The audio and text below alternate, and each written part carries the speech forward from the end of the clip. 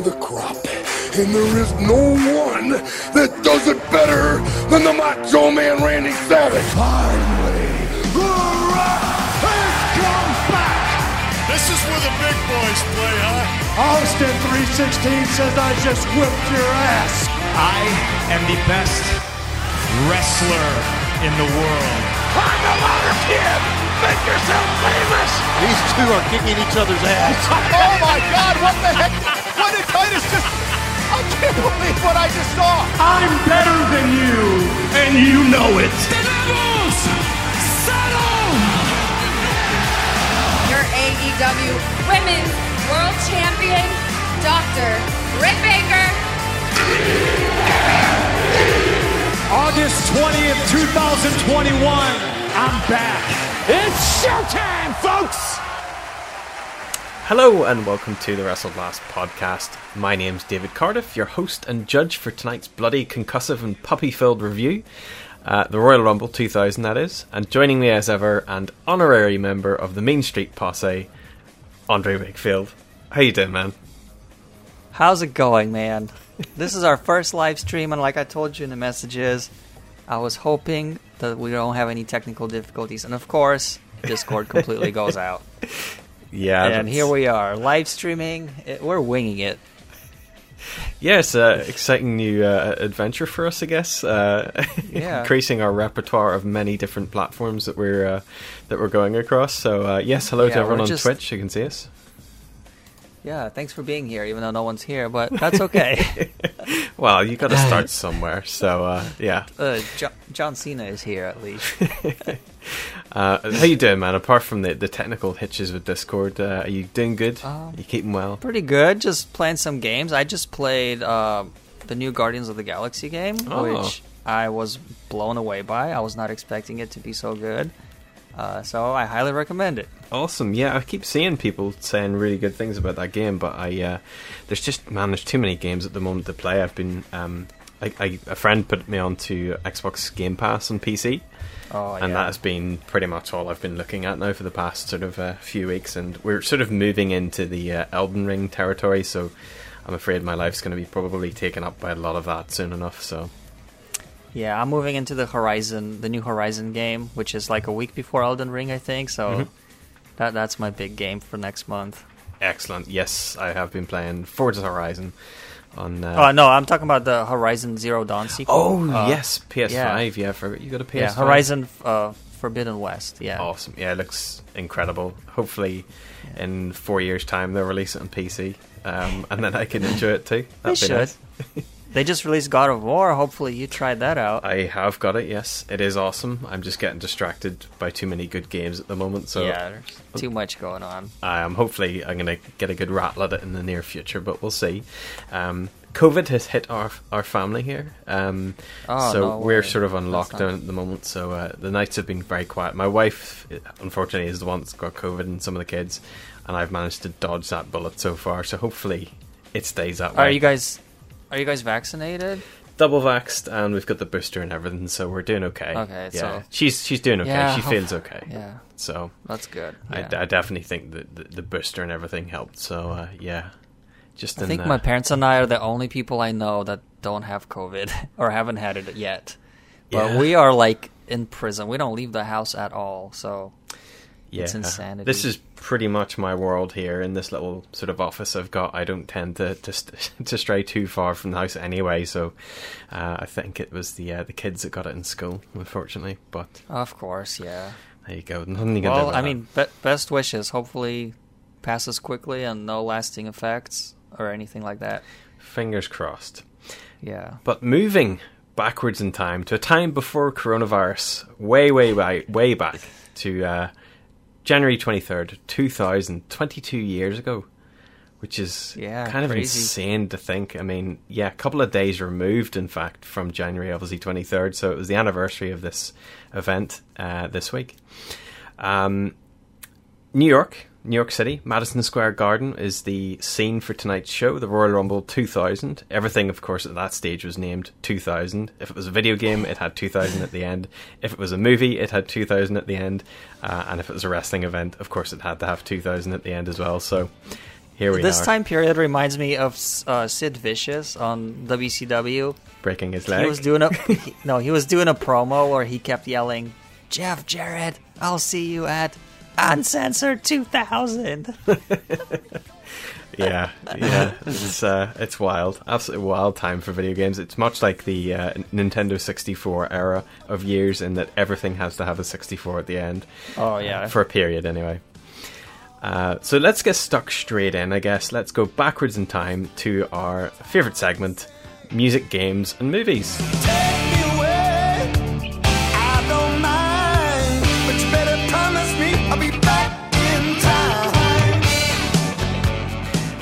So the year 2000, what did it give us? Well, not much, because obviously with it being the start of the year, not much had really come out at that stage. But we will start with music and go back to the top 10. I'll start with the UK charts, and then Andre, to anyone who is new to the channel, will basically go through the US charts, and then we'll go back through video games and a little jaunt through the movies. And then I've also got a bit of a surprise with some news at the time as well, just because I thought there was not much happening at the time.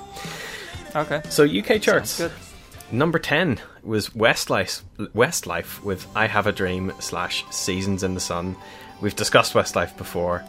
I think I will have to splice them in this time, so you can wander in the marvel that is the wet duvet that is Westlife. I have a dream, a song to sing, to help me cope with anything. If you see the wonder of the fairy tale, you can take the future. Yeah, and just for future references, once I figure out how to do streaming and OBSing and all that, I'll be live splicing things in, hopefully. Once I learn how to do that. But for now, we're keeping it very bare bones, because my only hope is that nothing shuts down, so that's all I'm hoping for. Well, I'm glad that you took the lead on this whole Twitch thing, so good luck with that. Yeah, thank you. Number 9 was DJ Luck and MC Neat with A Little Bit of Luck. I have no recollection of this song. There's a few. That's what we need. We need a little bit of luck, a little bit of DJ luck, so maybe we'll splice that one in as well. With a little bit of luck, come make it through the night. With a little bit of luck, come make it through the night. With a little bit of luck, come make it through the night. We done the falsified, we done falsified, we done falsified, we done falsified. Number 8 was New Generation, spelt N-U, of course, with In Your Arms, in brackets, Rescue Me.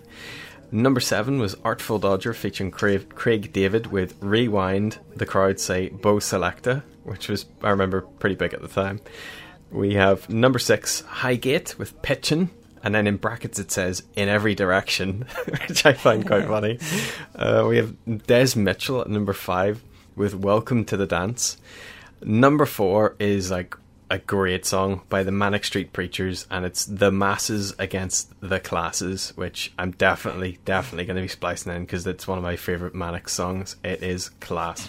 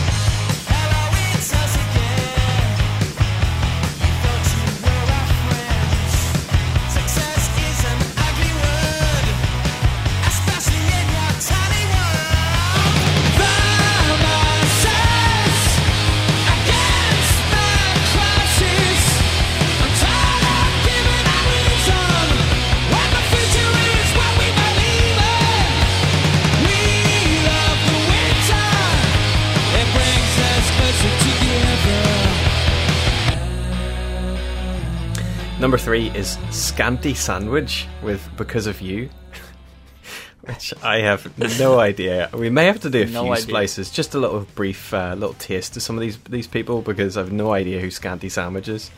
Number 2 is Donnell Jones with You Know What's Up, spelt with just a U on its own at the start, of course. It's a style at the time. Of course. Yeah.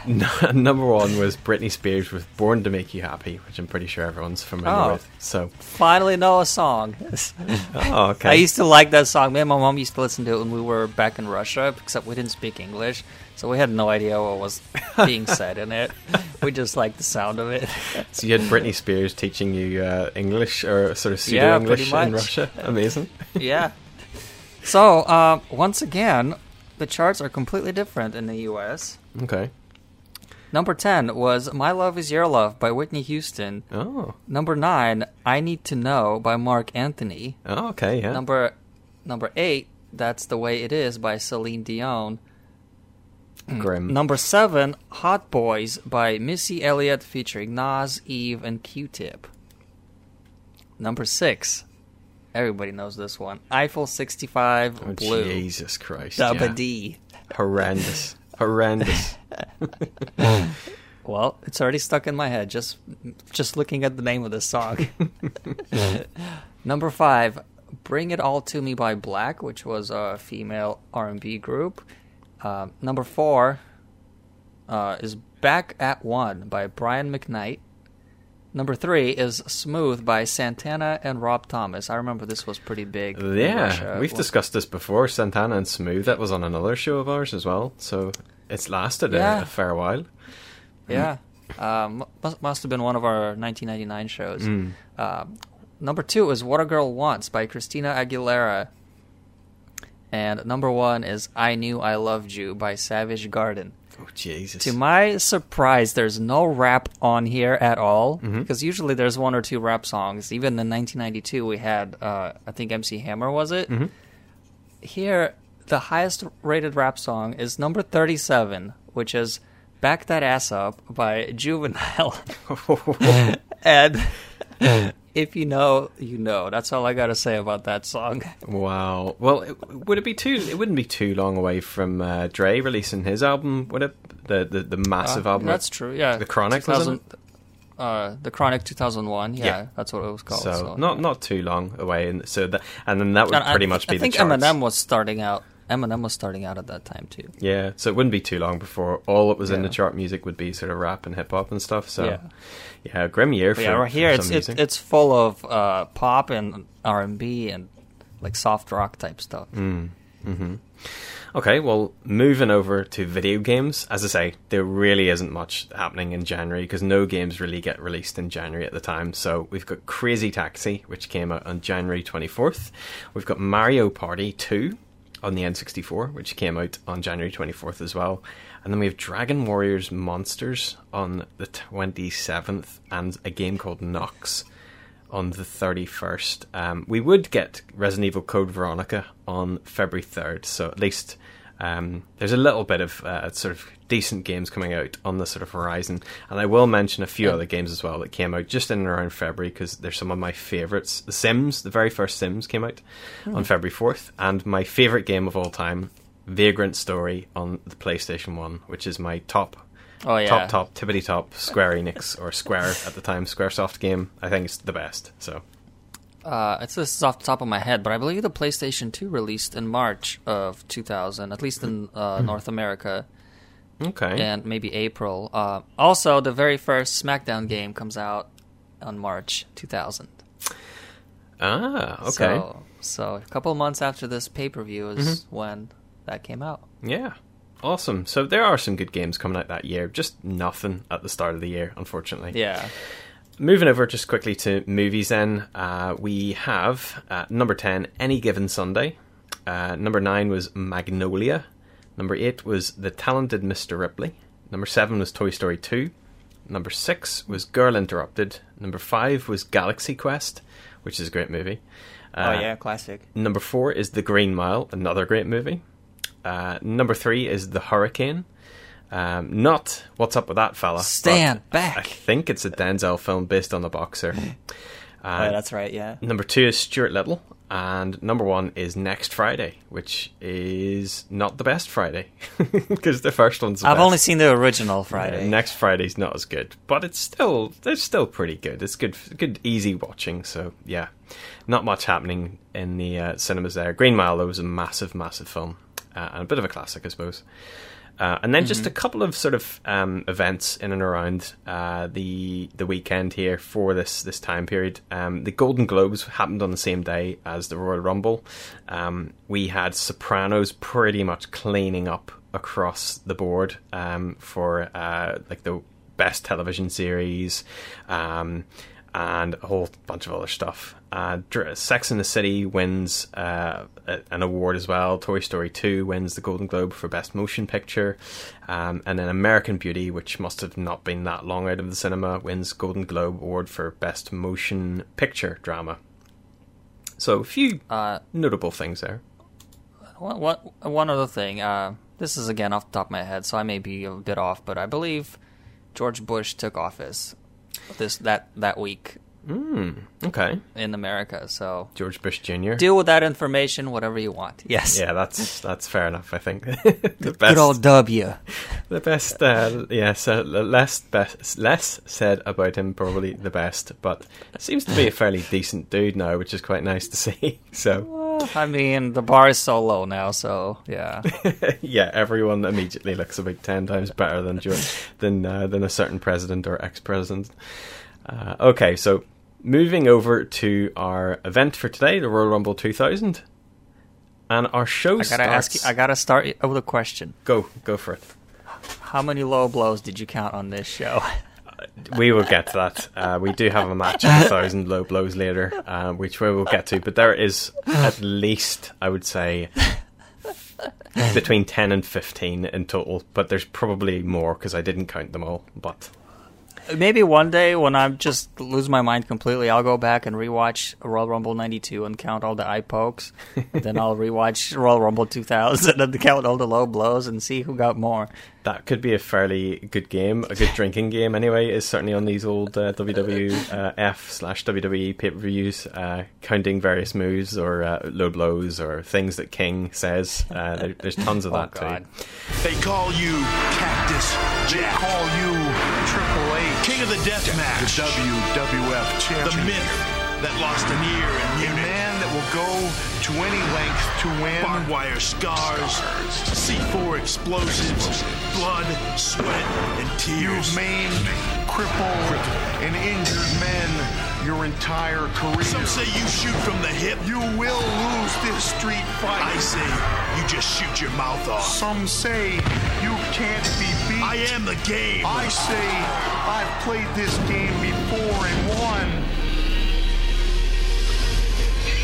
I am Triple H. I am Cactus Jack. Some call me sick and sadistic. I am the sickest SOB in the business. I call myself the World Wrestling Federation Champion. There will be no laughter, no regret, no remorse. And now, 1-800-COLLECT presents, live from New York's Madison Square Garden, the WWF Royal Rumble.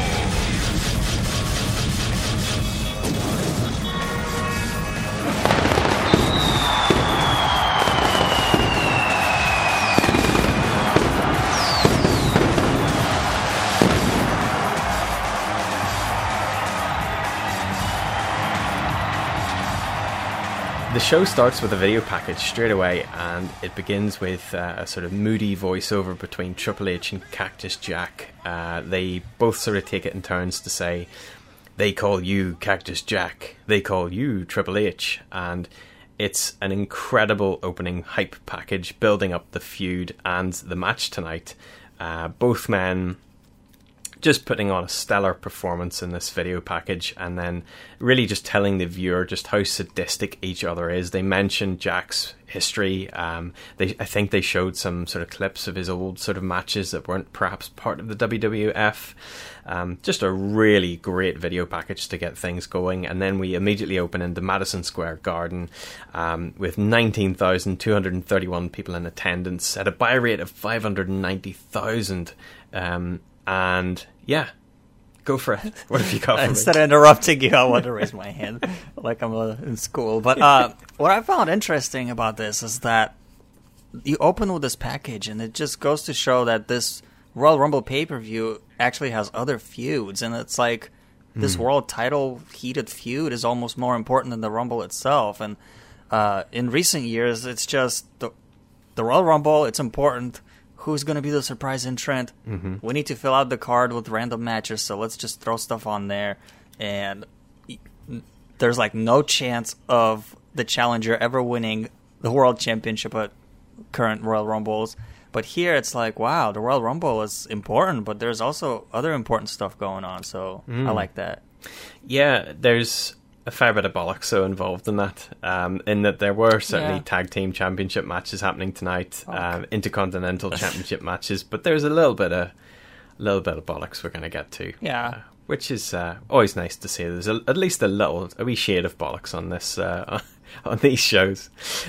We get these awesome sweeping shots of Madison Square Garden, and I've said in the past to you that I just think Madison Square Garden is one of the best arenas for like a WWF or a wrestling pay-per-view. I think it's just got such a great atmosphere. It looks to have it because everyone just is crammed in because it's a smaller arena.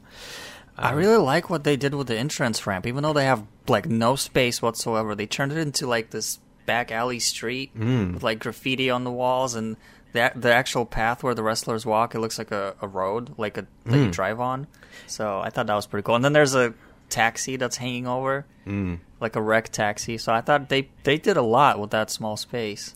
Yeah, they really did. It was a bit of a far cry from the Survivor Series 2002, which was the last time we reviewed a Madison Square Garden show, which was for the Survivor Series 2002 and Shawn Michaels' sort of historic win, I guess, where they just had like the video doors, the big giant doors, which I did really, really like. But it would have been cool if they had that taxi and then the video doors here. Like that would have been awesome because it would have been like Times Square or something.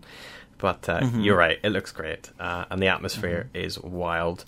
JR and King welcomes us to a huge amount of noise and millions of signs in the audience, and yeah, it just looks incredible.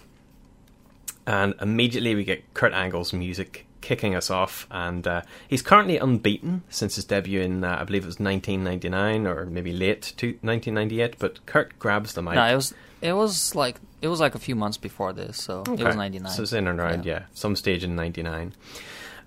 He grabs the mic and does the old switcheroo promo, first saying how great it is to be in New York, and then immediately lambasts the New York Knicks for that cheap heat that you've got to get if you're a wrestler. Just go for the sports team, and so many sports references on this show. It was just everywhere. Oh boy, there was there. Yeah, there's one in a wee bit that we'll get to, which I'll get to it later. Anyway, he tells the crowd he's going to be their champion tonight, and that his unknown opponent should give it his all, his three eyes, and cherish this moment, and that he can tell that he is his grandkids someday.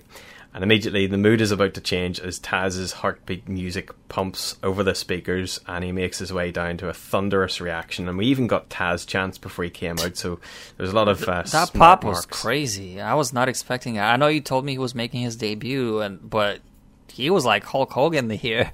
He really was. And he looked, I mean, he was tanned to the nines. He looked in great shape. And obviously, he was about as tan as Hulk Hogan, too. We obviously saw his last match in ECW. We reviewed for our November to Remember match. So he's not long removed from ECW. So he's in great shape here. And we get Kurt Angle versus Taz kicking us off with the first match, and immediately Taz sends Angle to the outside early after a cheap shot. Angle suplexes him on the outside onto the concrete before working him over back in the ring. There's a belly-to-back suplex by Kurt before Kurt climbs to the top, but is crotched and then is belly-to-back suplexed from the top for a near fall. But Kurt hooks the ropes with his leg, which Taz misses, so he thinks he's won, so he kind of looks a bit stupid here. Kurt tries a small package on the distracted Taz, but Taz kicks out. Bridging German suplex to Taz, but Taz kicks out. There's an over-the-head release suplex by Taz, which Kurt sells a bit early, so that he sort of jumps up and sort of arches backwards, and then Taz has to do it again, so they do a second lift. There's a capture release suplex, T-bone suplex, Taz mission, which puts Kurt completely out on the mat at the 3 minute and 16 mark. And then the announcers sort of argue between themselves. King and JR argue that the hold was illegal, but the ref did award it, so obviously it wasn't illegal to the referee, and they just sort of go back and forth saying that Kurt shouldn't have lost because it was an illegal move. I was confused because JR said, well, this is a no-holds-barred match, but still, that was a choke. And I was like, what? Since when is this a no-holds-barred match? That means no DQ. Like, yeah. That just didn't make sense to me. I guess because it was maybe an unsanctioned match, but they never really explained it. They just said that it was an unknown opponent. So you're right, it was a bit weird. They just sort of seemed to play a bit free and loose with the rules here, I thought. Mm-hmm. What did you think of the short match and the presentation of Taz here? So I've heard of this match before. I've never seen it. I've heard that Taz made his debut against Kurt Angle. I've heard that he beat him, and I was like, okay. This was just... I felt like I was in bizarre land. It was just... when I see Kurt Angle, he's arguably the greatest of all time, in my opinion. He's always like a world champion level in my mind. And seeing him here being like almost buried like this, it was just so weird. And being buried by Taz, who I think of as a comedy commentator on SmackDown. It was just like, what is going on here? But I don't know. This match was super fast. It was a glorified squash match from Taz, so it wasn't necessarily great, but all those throws and suplexes were really impressive, and the crowd was just going crazy. And I think today's fans would say, "Oh, Kurt got buried. He's gonna get released soon." But we all know that Kurt became one of the greats, and even a few months later, he won the world championship. So, unfortunately, Taz, this was the peak of his career. So, yeah. Yeah, I mean, you could tell that they were heavily invested in Angle because there was a lot of focus immediately after the match, straight to Angle. I mean, Taz gets announced as the winner. He walks out of the ring. You can see him marching to the back in the background, and they all just focus on Kurt Angle, who they're sort of worried about. JR does his sort of, well, I don't know if he's okay there, King, and he does this sort of serious voice, and so you could tell that they had a lot of focus on Kurt Angle, and that they must have known what they had because he's, even though he gets a short amount of promo time here, he's just got something about him. And I think Vince was heavily involved in that development, because originally they wanted him to be the big American hero, and then they transitioned him into the heel, and it worked perfectly. You're right, this is an incredible moment just to sort of witness Taz, beating Kurt Angle. And I can remember watching this live, like vividly, and I can remember the lead up to this match, in that every week they would play the heartbeat over it would be on Raw and stuff, and they would have the heartbeat flash up on the screen, and it'd be exciting because you'd be like, what's this about, who's this? And I wasn't really into ECW at that time. A lot of people will say they were, but in the UK and Ireland it's would have been really hard to get an ECW show at that stage. So it wasn't until much later that I became more familiar with the ECW sort of guys. I do think that it should have been more of a squash, but not against Kurt Angle, because it's a very famous moment. It is very short, and it is a bit of a squash, but I think that it should have been somebody else. Like, they could have put anybody out there. It could have been Al Snow, for instance, and Al Snow could have just got completely squashed in 3 minutes, and there would have been no offense at all. I think that they gave Kurt Angle a little bit too much, even though it's obvious he's going to get something because he's amazing, but I think they could have just had a jobber in there, squash the life out of him, and have no offense whatsoever, and have Taz just standing tall in New York would have been much better than sort of trying to squeeze in a storyline where Kurt Angle was on a sort of undefeated streak at that time, and the victory would get overturned, so Kurt would be undefeated as well, which didn't really do anything for Taz. So, well, okay, I'm jumping a little bit ahead here, but can we just kind of include Kurt's promo from later in the show, because he had a little short backstage segment. Go for it. Later in the show, where basically, which I thought was pretty funny, the doctor was checking on Kurt, and Kurt was like, "Did I win? Did I win?" Yeah. He was so out of it. It was great. He played a great concussed or out of it person. So. Yeah, and then they kind of drew the point home that oh, he illegitimately lost. Like, he didn't get pinned, he didn't submit. So they try to cover it. It's almost like they had him lose and then immediately regretted it. So they kind of tried to, like, gain his heat moment back. So, yeah. They walked it back pretty fast. I mean, I was super excited to see, because I was, like, blown away at this stage going, holy shit, this guy looks amazing. He was my favourite wrestler for about a year, until they beat that enjoyment out of me by just getting him to sort of do these stupid feuds and losses and stuff to like Triple H and stuff. We did get one infamous moment that lives forever and ever and ever, and that is when Taz comes out. We get the JR call where he goes, "It's Taz!" which is in every Botchamania from... Yeah. So at least I recognized it right away. Yeah, we get that at least. So that was very, very nice. Just star rating we got to do the... Oh, yeah, that's what I was going to say, the rating. Go for it. I have to give this 2.5 for average. Yeah, I give it the same as well. It's one of those things where as a whole segment, it's better than the actual match. Yeah, I think so. Yeah, definitely. You know, Taz looks like $1 million here at the start, so it's nice to see that at least. This would be definitely his peak, and then there was a very deep valley afterwards, so... To the back. Well, perhaps Kurt Angle won't be the only superstar helped out of Madison Square Garden tonight. I'm with the Hardy Boys and Terry Runnels, and of course the Hardys get set to take on the Dudleys in the first ever tag team table match here tonight. Let's take a look at how this rivalry started back this past week on Raw. It was the Dudleys and the Hardys going at it when the Dudley Boys drove the Hardys through tables in the middle of the ring, but it didn't stop there. The Hardys got some revenge on SmackDown this past Thursday night. Check out Matt Hardy from the stage over 10 feet to the ground, through a table, through Devon and Bubba Ray Dudley. Are you guys ready for what should be, or what could be, a war tonight in Madison Square Garden? Michael, we are going to go out there and tear the roof off of Madison Square Garden. Terry, no! You think we're going to let you go out there tonight? Do you realize how violent this is going to be? No.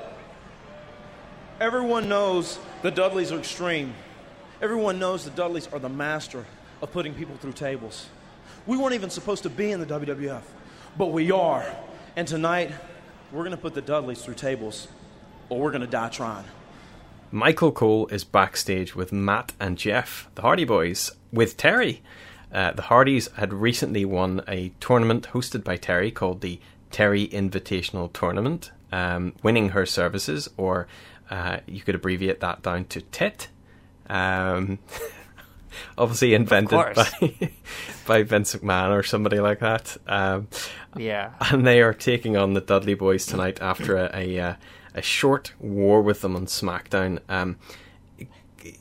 Michael basically goes to put the mic in front of Jeff, who stares blankly away from him, doesn't look at the mic, doesn't look at Michael. So Terry tells us that they're going to tear the roof off Madison Square Garden tonight before Jeff interrupts, really like a robot, like Robot Jeff basically turns and says, "Terry, no!"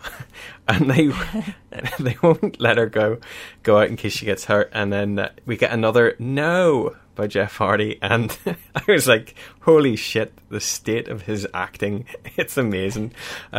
This, we said it, I think it was like the Armageddon 2007 show. This lad, this lad cannot cut a promo to save his life, even in 2007, and back in the year 2000 he wasn't doing much better.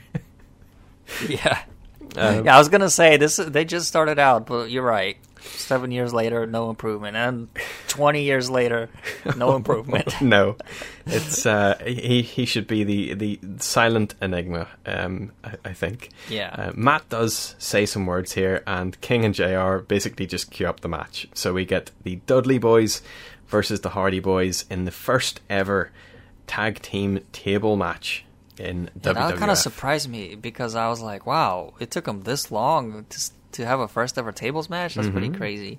And this would not be the last. Obviously, they would. They showed a little brief a spark of brilliance here, and Vince was just like, "Get the tables out, get the ladders out, pal."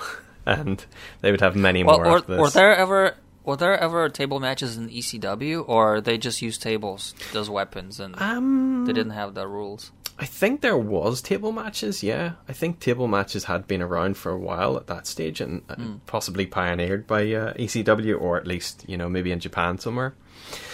Okay. We get the first iteration of the Dudley Boys music, which is my favourite. I think it's the best. And Bubba grabs the mic, still doing his he's still doing this stuttering gimmick at the time, which Vince gave him, which was very nice. And he runs down the New York and those pretty boy punks, the Hardys. He also mentions someone called John Rocker, and I was like, "Ooh, who's this?" And I had no idea.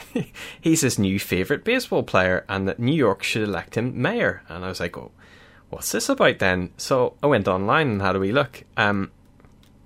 John Rocker was a pitcher for the Atlanta Braves at this time and had some choice words when asked by Sports Illustrated in a story published in December 27th of 1999, so only a few weeks back really, or a month back, where Rocker made a number of allegations stemming from his experiences in New York City and answering a question about whether he would ever play for the New York Yankees or the New York Mets, where he just pretty much slandered homosexuals for having AIDS.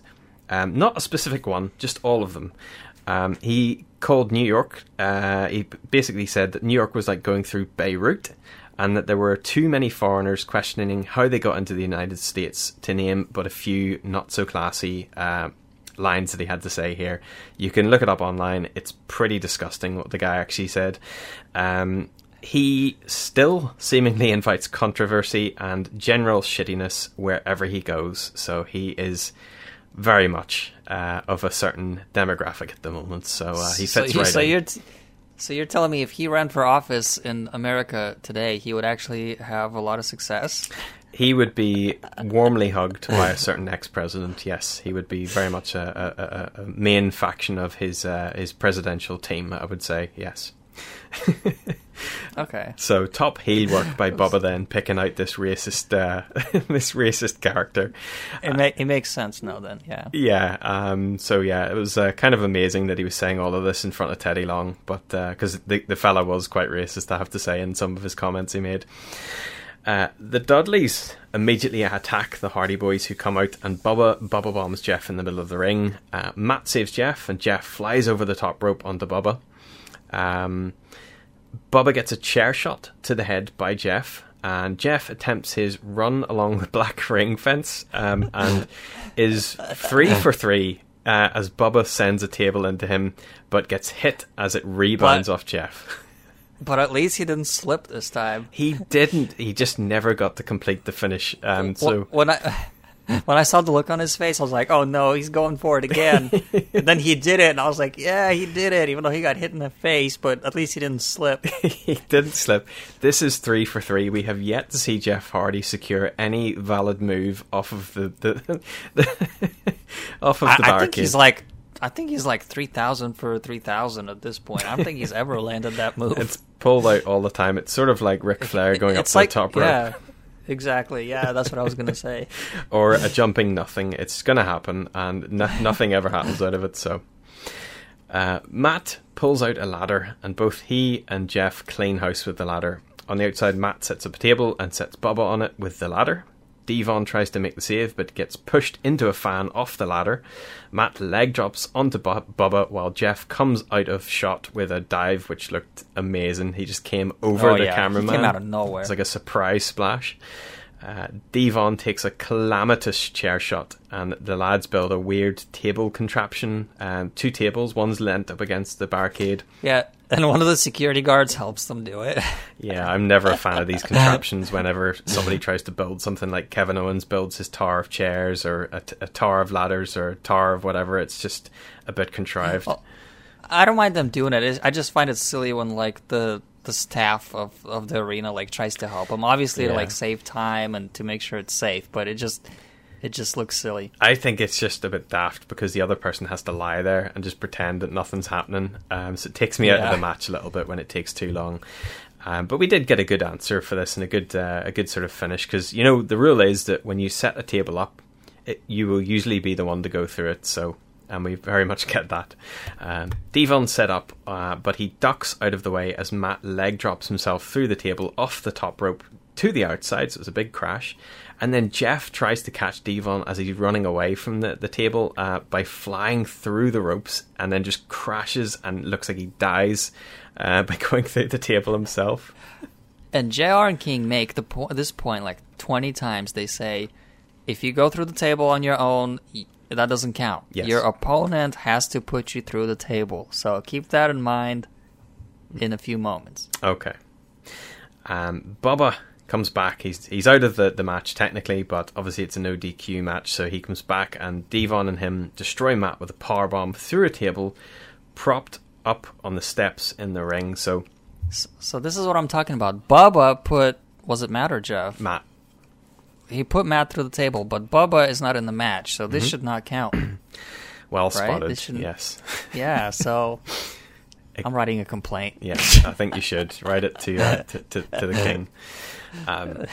Back on the outside, Matt takes a brutal chair shot while Bubba sets up a double-decker table under an entrance door to the arena. Not the entrance they came through, but a different one on the opposite side, must be. Bubba trails Jeff up above the door onto a balcony above the tables, but gets a chair shot from Jeff, with Bubba free-falling backwards relatively blindly through the tables, sort of like a trust fall that Kofi Kingston would do. It was very impressive, like it was really good. But it did look super safe because it was a double stack of tables, so it was a very sort of short, safe, slow descend on the tables, which cushioned his momentum. So I thought it was a great spot, though. And then Devon set up on another table immediately beside him, beside Bubba, and Jeff swanton bombs off of the top in an incredible moment and pop to win the match at the 10 minutes and 17 seconds mark. I thought it was an incredible match. It was iconic, and it would lead to even higher moments on the totem pole, and this is just the start of things. So it's an incredible moment, I think, for the two teams. They got to show a lot off here, and we would get even better matches out of this. What did you think?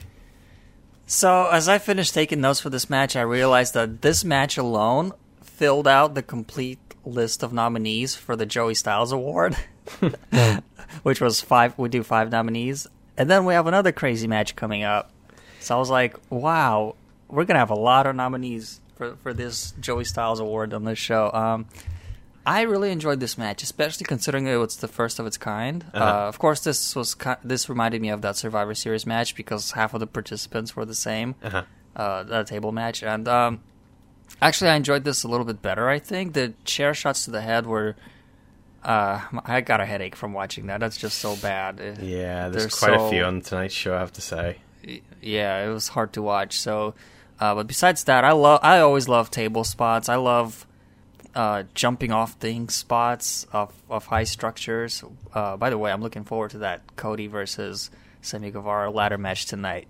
I don't know why I said that, but it just reminded me of that. But anyways, because I'm sure Sammy will probably jump off of something. But anyways, I really enjoyed this. I thought it was funny because JR kept messing up Jeff's and Matt's names. He kept calling Matt Jeff, and I kept calling Jeff Matt. And I always tell people, like, mixing up names is nothing new for JR. He's been doing this for years, like, even back in his prime. This was an example of that. And then I wrote down, of course, Teddy Long as the ref for the tag team match. Yeah.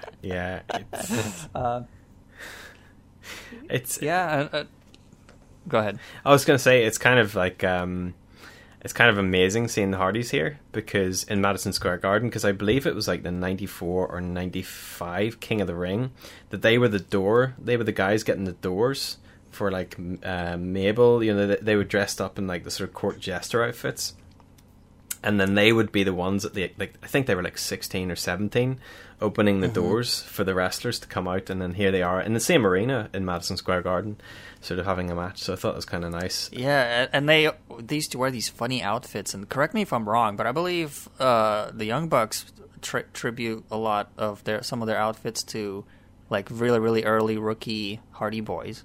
Yeah, with the tights and the fuzzy boots and all that. Yeah, they had some pretty 90s outfits, I'll say.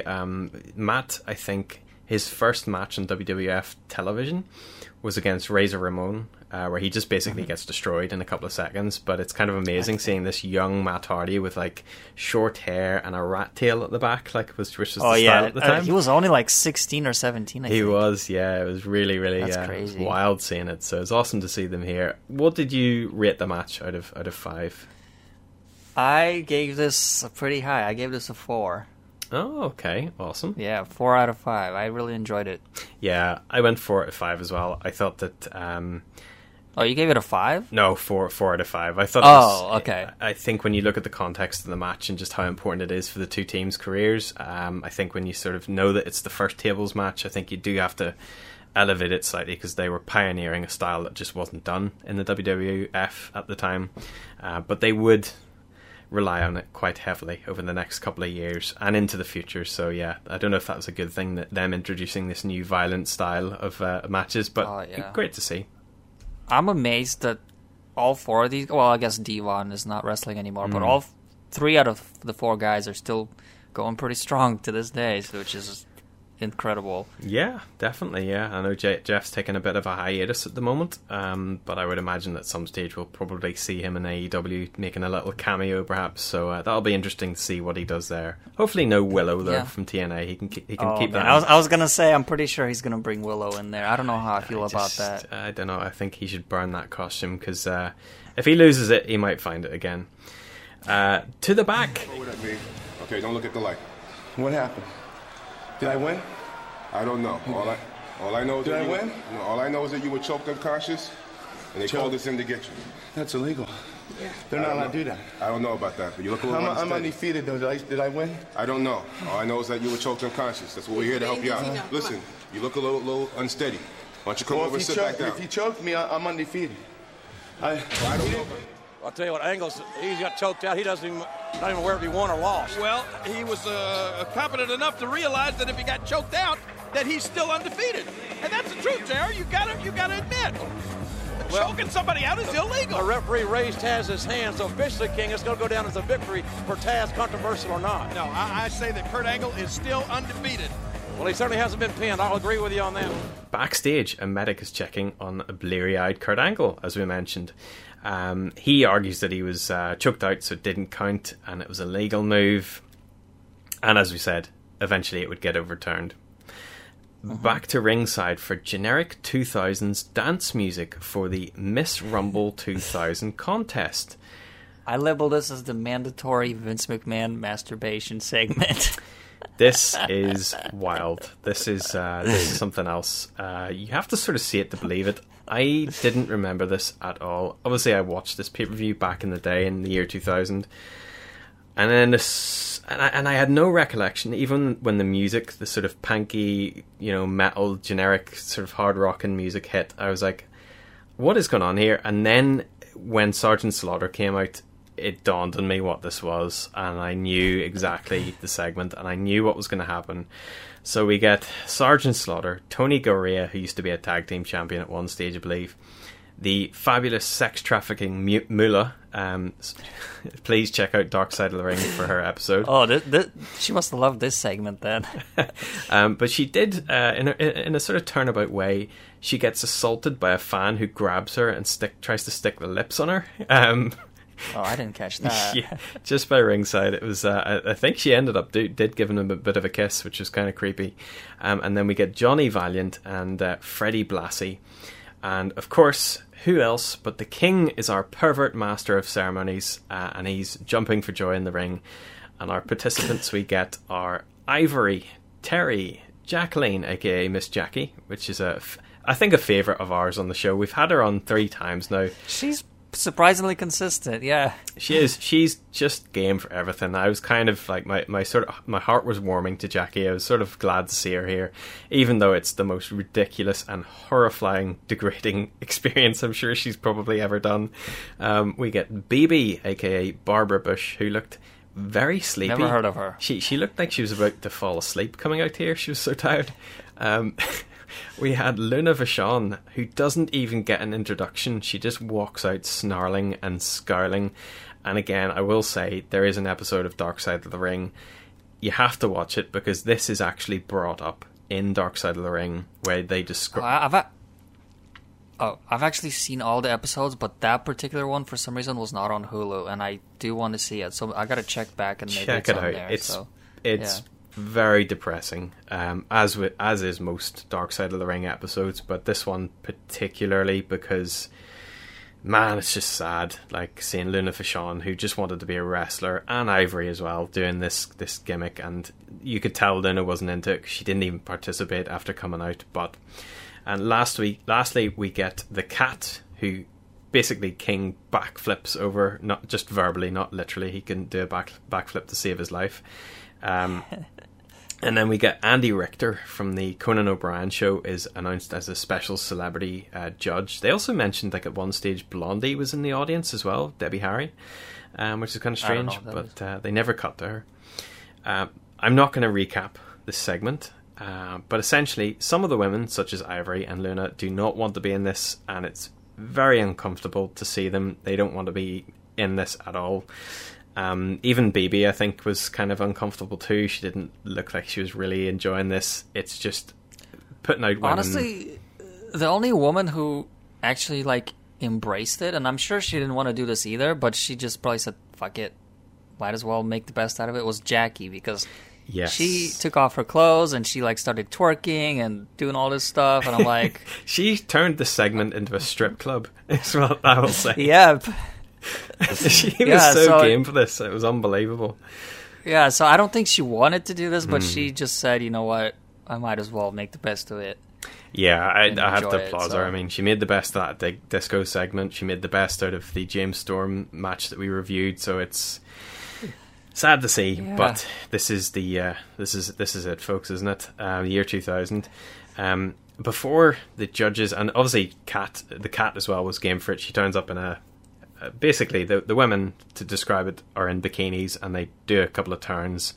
Apart from Jackie, who takes it to the next level, and Kat is in a what do you call that stuff? The bubble wrap. Bubble wrap. She's got a bubble wrap bikini. And the King was going, "Let me pop it. Let me pop it." It's so creepy. He would obviously, I think, be married to her not long after this. It's just so creepy. Think they were dating. They were dating later on, and then they both quit. Yes, after she got fired. Yes, that's right. Yeah. But before the judges can tally the votes to see who won in this really fair, democratic showing, Mae Young makes her way out and enters herself into the mix. She does a couple of hip thrusts and then basically flashes herself to the crowd, which go wild. And Mark Henry saves us all. I will say this. I saw this live on pay-per-view, and I can confirm that they did not censor it live. Mae Young did indeed. Oh, really? She did indeed flash her curtains, and it was horrific. But she was so happy, and she was another one that was really up for this. The judges vote that Mae Young wins, and I will say she did deserve it. She looked like she was having a great old time. But this segment was roughly 15 minutes long, and it took me 2 sessions to get through this pay-per-view. I turned the pay-per-view off after this. I just thought, that's enough wrestling for one night. What did you think of this segment? Is it worth even talking about? Just to say something positive about it is at least none of these women got beat up. So I'll say that. Yes, that is true. Because if this was ECW, they would have Viscera or somebody come out and Samoan drop each and every one of them for no reason. Or Bubba Ray at the time would have, or powerbombed them through a table or two. As a heterosexual 31-year-old man, I still don't like this. Yeah. And it's not even the degrading thing, it's just like, this is just stupid. Like, what's the point of this? Like, I'm watching wrestling, I just saw an amazing debut, I saw a crazy hardcore wrestling match, and now you're giving me this. Like, why? It just doesn't make any sense to me, and it's just uncomfortable watching these women do stuff that they don't want to do. And why not give like 15 minutes? You could do 2 women's matches. They would be short, or you can do like a 6-woman tag match. or do something like that. And this is just stupid. And like, just when I thought it couldn't get any worse, Mae Young came out. I'm sorry, respect for whatever you want to respect her for, but I do not want to see that. Jameson, I don't want to see that. This is how you turn a 1-star segment into a 0-star segment, is bring Mae Young out. And I think the only person that was truly entertained by this was Vince. I could just imagine him laughing his ass off backstage. Oh, with his dick in his hand, probably. This was for an audience of one, essentially. Yeah. But this was the style at the time. Obviously, we would get in a couple of years' time, we would get Coachman doing the sort of commentary for the Miller Catfight girls against Tori and Stacy, I think. So this would last for years, and this would only lead. They would do the bra and panties matches. Yeah, there was only a handful of women that were really respected, and it took them years as well, like Lita, Trish Stratus, and Chyna, really, and then Ivory as well to a certain degree. Obviously, I think Ivory was the previous, she was just the women's champion or something. I'm not sure, but this was a mess. I'm not sure. It was grim, but this was the style at the time. This was acceptable in the 2000s, shall we say, but not acceptable. But I gotta ask you though. You don't have to answer it, but who has your vote? I'm gonna give it to Miss Jackie. I think that Jackie had a lot of fun doing it. She didn't give two shits, and she did it, and she looked great, and what else can you say about it? I agree. Yeah, she put a little sexiness to it. I think she's a favorite of ours. I would say she's. I'm sort of. I like Jackie just because we've seen her doing some daft spots and some wrestling, and she always has a bit of fun. So there you go. Yeah, my vote was Jackie also. To the back, no wait, to the WWF restaurant in Times Square, New York, where Jonathan Coachman is getting absolutely mobbed by drunk lads. Jonathan Coachman with hair. Yes, this is wild. This is the WWF New York, which I think we briefly mentioned before, which was their failed restaurant that they let somebody run into the ground for them. It was grim. They didn't, surprisingly. I was listening to a podcast from Matt Cardona and Brian Myers a while ago, the Major Wrestling Figure podcast, and they were describing that they were in it one time, or at least Matt Cardona was. He got taken out for lunch by his parents one time, and he said, "This seems to be the most basic, stupid thing that they never did. The menu wasn't wrestler themed. Like the burgers weren't called stupid names like a slobber knocker burger.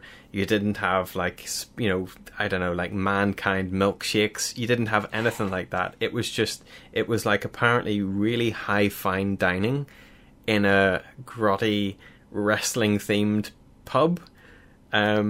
Just completely missed the mark. But on the other side though, WCW had the Nitro Grill in Vegas, and they did have those silly burger names. I don't remember any of the specific ones, but they all had like ridiculous. There's actually a picture of a menu somewhere on Google, which I'll find eventually, and it's pretty interesting to look at. Yeah. Sadly, that restaurant came when WCW was dying, so it didn't last very long. Shame. Yeah, it came out it opened in the late 99, I think. Okay, so it follows a great successful string of wrestling themed restaurants, because obviously we had Hulk Hogan's Pasta Mania. I don't know if you have ever heard of this. And he would have what was it called? It was like a Ripperoo or something. It was just these ridiculous names that he had for pasta. Imagine like a fast food pasta restaurant. This guy thought that this was a great idea. Who the fuck is going to want fast food pasta? Just weird. Like a salad bar, essentially. Anyway, we get an actual to the back. Chyna, relax. All I want you to do is snap my belt around my waist so I can wear it out to the ring tonight. Well, why don't you be chivalrous for once in your life and let me wear the belt for a change? Chivalrous? What do you think? This is medieval times? Oh, no, but at least you could be a gentleman. I want to take one gentleman. Guys, you're up next. Let me settle this. I'm going to this. take it to the ring. And when you guys get there, we'll find out who is the undisputed Intercontinental Champion, okay? Earl, come on! Dave! Oh, look what you did now, Chris. Thanks a Don't lot. worry Now about none it. of us Don't are worry going to about it. wear Listen, we're on next in about 10 minutes. I'll have the belt around my waist for real anyway. So all this... Yeah, we'll see about that. I should have it around my waist now, but I can't do that either. Jericho and China, they're backstage arguing about who gets to wear the WWF Intercontinental Championship to their triple threat match tonight, with the two being joint champions. They bicker for a bit before Earl/Dave takes the belt away, and we cut to ringside after a quick "don't try this at home" PSA. But what's this about? Well, just a quick synopsis then of the feud, shall we say. China and Jericho have been feuding over the Intercontinental Championship alongside Bob Holly for some time. After China defeated Jeff Jarrett to win the title at No Mercy in October of 1999, aka Jeff Jarrett's payday and leaving do, shall we say. He made out like a thief at that event. Jericho began challenging her for it. After coming up short at Survivor Series of that year, 1999, Jericho dethroned China at Armageddon, and China then began randomly assisting Jericho in his title defences, claiming that she wanted to ensure he remained champion so she could take the title back from him. On the December 30th edition of SmackDown, China and Jericho wrestled a match that ended in a double pin, and instead, for some reason, declaring the match a draw and keeping the belt with Jericho, Stephanie McMahon Helmsley declared Jericho and China to be co-intercontinental champions, and this meant that both China and Jericho would have to defend the belt, albeit separately, and if one of them lost the title defense, both of them lost the title. So, since neither... That sounds so complicated. It sounds Russo level. A little bit better structured than Russo level, but it's still close to Russo level. So yeah, since neither China nor Jericho wanted to be the one to lose the title, both wrestlers basically began interfering in each other's matches to make sure the other one held on to the championship until a match to settle the dispute could be signed, and this ended up drawing Hardcore Holly back into the mix as he challenged both wrestlers for the title, only to come up short each time, and Holly eventually challenged the co-champions to a match at Royal Rumble, and a triple threat title match was signed. And there you have it, the triple threat match between Hardcore Holly, China and Chris Jericho tonight for the Intercontinental Championship. We get Hardcore Holly out first after an odd delay, which took a wee while, and the big charisma vacuum that he is makes his way to the ring. Jericho is out following China to a huge pop he gets. However, he has the most ridiculous facial hair I think I've ever seen him have. It's like a handlebar mustache drawn on. Yeah, and it was like really dark brown, and his hair is like almost bleach blonde. It was really weird. It's so weird. Yeah. And JR, he cuts a promo as well. Jericho cuts a promo. It has all of the usual relish for the day, you will never, ever, and all that sort of nonsense. And JR puts China over massively by saying that she is one of the most groundbreaking females ever to work. So it's weird that we've got, in one segment, the Bikini Miss Rumble contest, and then in another one we've got China, and she's being lauded as like the greatest professional wrestler to ever walk the face of the earth. It's so weird. Yeah, it's weird. Yeah, I thought so too. She was basically treated like a man. She was, yes. And Holly ignores China, but he basically pushes her aside and then says that he wants to wrestle Jericho. So it's sort of like, he's the chauvinistic one here. Holly gets a round of slaps from both Jericho and China before China gets sent over the ropes.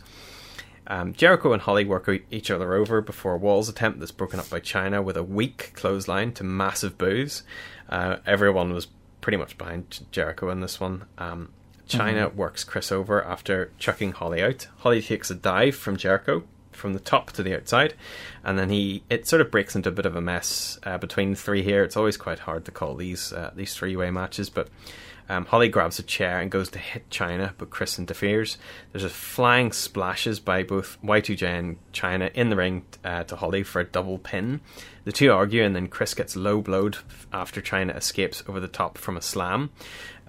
Superplex by China, but Holly basically no-sells it by trying to pin China out of it, and then he immediately stands up. He just stands straight up, and I could tell that this is Bob Holly's personal opinions coming out here and just being unprofessional, I thought, because there's a few, he just didn't want to be in the ring with China. I guess he thought that a man shouldn't be wrestling a woman. I'm not too sure, but China looked every bit the stature that he looked, so it was kind of weird. Yeah, Bob Holly, I don't want to judge a person, but he strikes me as one of those types of people. One of those truck driving, gun-toting, stuck in their ways, misogynistic types of guys. And by the way, what I read, he was actually dating BB, which we had in a previous segment. Oh. But he was married to someone else while dating her, so goes to show what kind of guy he was. How do you do that? I don't know. But well, you're away from home most of the year, so I guess you live a double life like that. I know, but you can see the state of Bob Holly. I don't know how he he managed to pull any woman, but there you go. The referee is distracted by Jericho on the outside. China basically applies the walls of Jericho to Holly, but is saved by Holly's saved by a facebuster from Chris to China. There's a lion salt and pin by Chris to China for the win in 7 minutes and 30 seconds. What did you think of this match? Well, I take notes, and when I finished watching this match, I realized I had absolutely no notes on this match because like nothing noteworthy happened. It was just like really sloppy. And just, I don't know. I wasn't feeling this match. I don't even have much to say about it, I guess. My score for it is about a 2, and I think I'm being generous. Mm-hmm. Maybe. So, yeah, I'm going to go with a 2 out of 5. Okay. I give it a 2.75.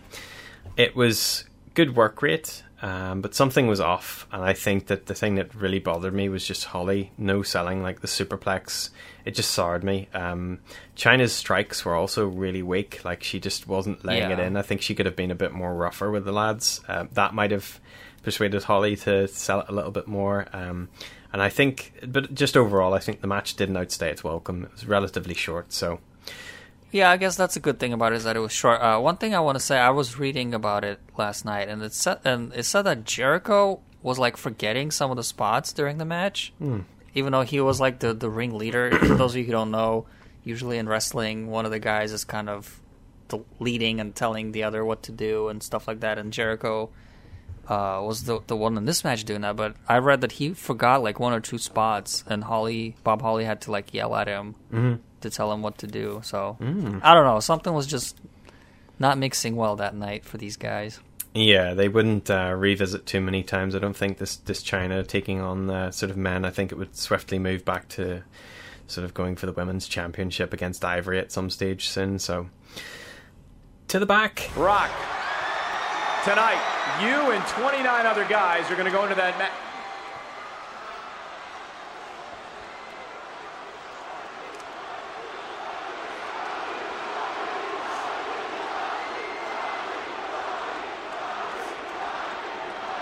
Finally, The Rock has come back to New York City.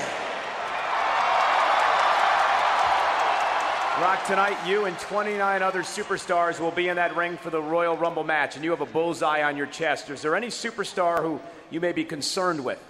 Well, The Rock says this. There are 2 WWF superstars who The Rock has a concern with. There are 2 who might give The Rock problems. Number 1 is going to be Crash Holly. Number 2 is going to be Headbanger Mosh. And The Rock says if he could get by those 2, then he might have a shot at winning the Royal Rumble. Rock, with all due respect, shouldn't he be a little more concerned with, say, The Big Show? Well, The Rock says this. You should be concerned with fixing yourself a nice tall glass of shut-up juice. Fix it. The Rock says this. Big Show, do you actually think that you're going to win the Royal Rumble? Do you actually think that you're going to take the Great One and throw him over the top rope? Do you actually think that you're going on to WrestleMania and becoming the WWF champion? Well, The Rock says this. He wipes a monkey's ass with what you think. Big Show, The Rock says this. He's going to go out there in the middle of the People's Ring, Royal Rumble. The Rock's music is going to hit. If you smell, and 20,000 Rock fans all stand on their feet, goosebumps on their arm, electricity going through their body. The Rock says this, as God, as The Rock's witness, he hopes, he prays that you, Big Show, and The Rock are the last 2 in the ring. So The Rock thinks, no, he knows, no. The Rock guarantees to win the Royal Rumble right here in New York City. And that is a huge guarantee, King. Wow. They smell what The Rock's cooking out there. And The Rock says this, Big Show, just as sure as The Rock is, without a shadow of a doubt, the best there ever was. The Rock says, as sure as The Rock has the Brahma Bull tattooed on his arm, is as sure as The Rock is going to WrestleMania and becoming, without a shadow of a doubt, the best damn WWF champion there ever was. If you smell what The Rock is cooking. Michael Cole is with The Rock, who interrupts Cole delivering his finally promo. He says that he's concerned with two people in the Rumble, Crash Holly and Headbanger Mosh. And if he can get past them, he'll be doing well and should win the Rumble.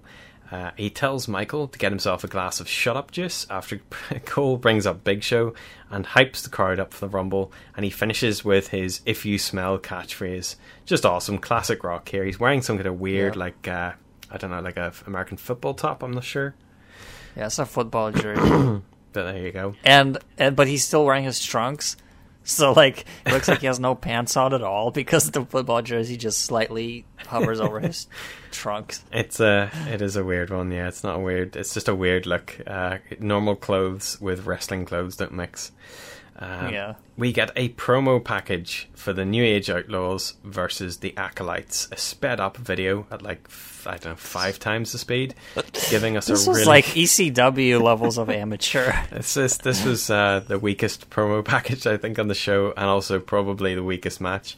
It just gives us a really quick rundown of the feud so far while generic heavy metal plays, and the entire package is of them just doing moves to each other, but it's like at probably 5 times speed. So you're using a video editor for the first time ever, yes, and you find this speed up button, and you're like, "Ooh, I wonder what this is gonna do." Or you go to YouTube and you crank the speed up just to shits and giggles. Yeah, this is what they did basically. Yeah, I won't spend too much time on this match. I thought this would be a big match. Obviously, I couldn't remember it. It's only a 2-minute match. It is, yeah. It's New Age Outlaws, Billy Gunn and Road Dogg versus the Acolytes, Farouk and Bradshaw for the WWF Tag Team Championships. Road Dogg comes out, does his usual mic work to introduce themselves as the crowd goes wild, and then the Acolytes basically run out and waste no time baiting the lads into the ring. So how about Billy Gunn's outfit? Once again, he's with this strange, almost homosexual type of outfit where you can completely see his thong through his shorts. Yeah, this is Billy Gunn's Mr. Ass character, and he would focus a lot on his ass. We have discussed, and I have broken down in the past, I don't know if you remember the Mr. Ass theme song. We will, of course, have that episode back up online at some stage, I'm sure, where we can relive the memories of those horrific lines that are part of his theme music. Quite possibly one of the worst theme music in the world. But it was a fun, popular character at the time, I will say. He was well liked. It's catchy, though. Yeah, that's it, exactly. Lots of big lad moves from Bradshaw and Farouk. Bradshaw interrupts Road Dogg's offense and delivers a clothesline from hell to Billy Gunn, sending him into orbit. The referee is then quickly knocked out. X-Pac runs in, interrupts. Billy Gunn delivers a Fameasser to Bradshaw for the win in 2 minutes and 35 seconds. I'll just say it now. 1 out of 5. Not even. It should be really 0.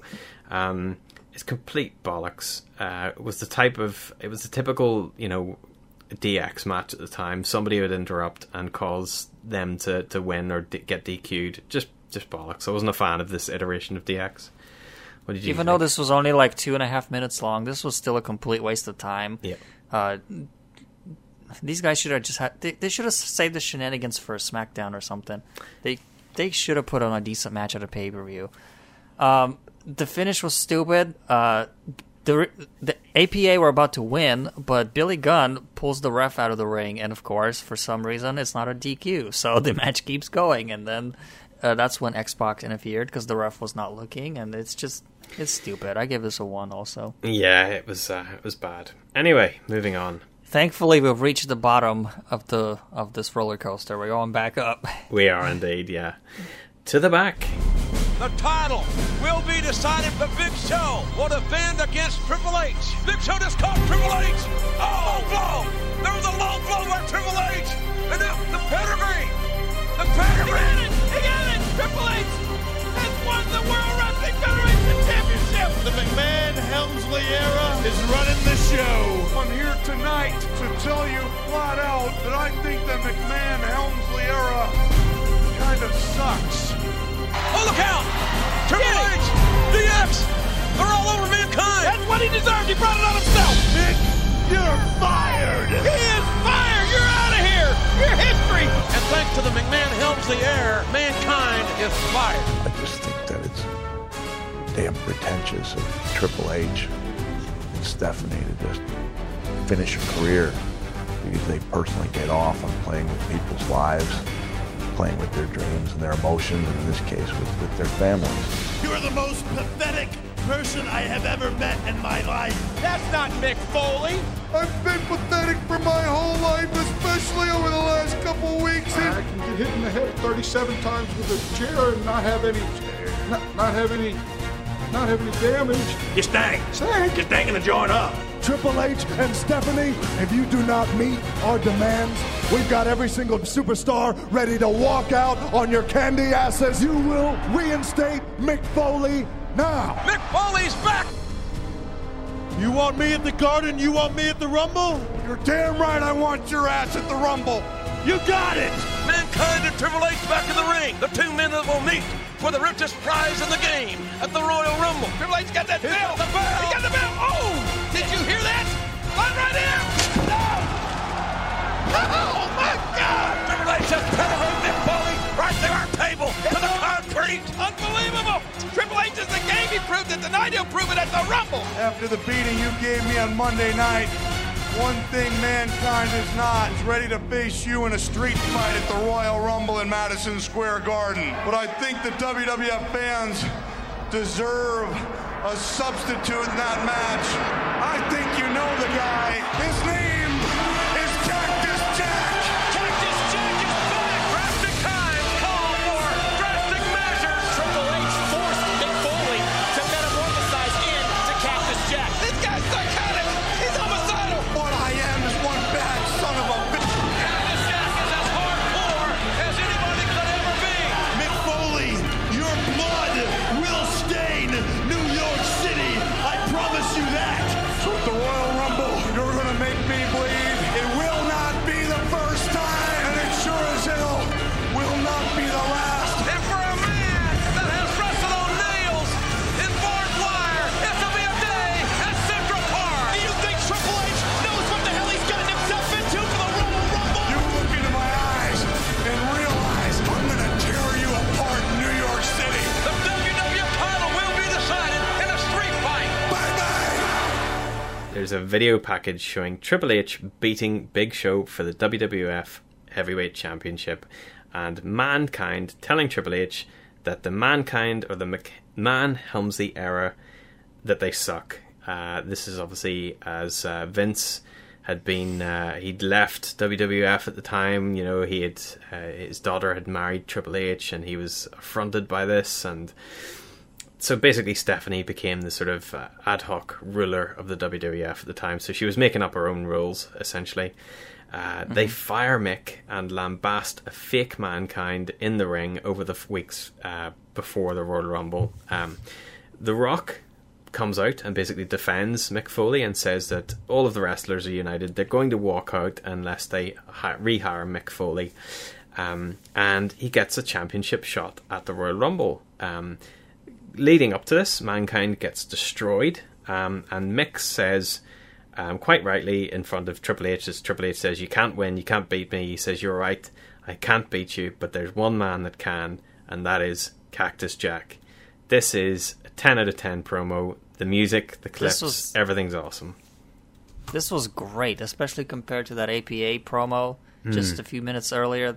Like, this whole little package, how long was it? I don't know, a minute, 2 minutes maybe? Yeah. It told a whole story. It caught me up on everything that was going on, and it made the following match that much more enjoyable and had me invested.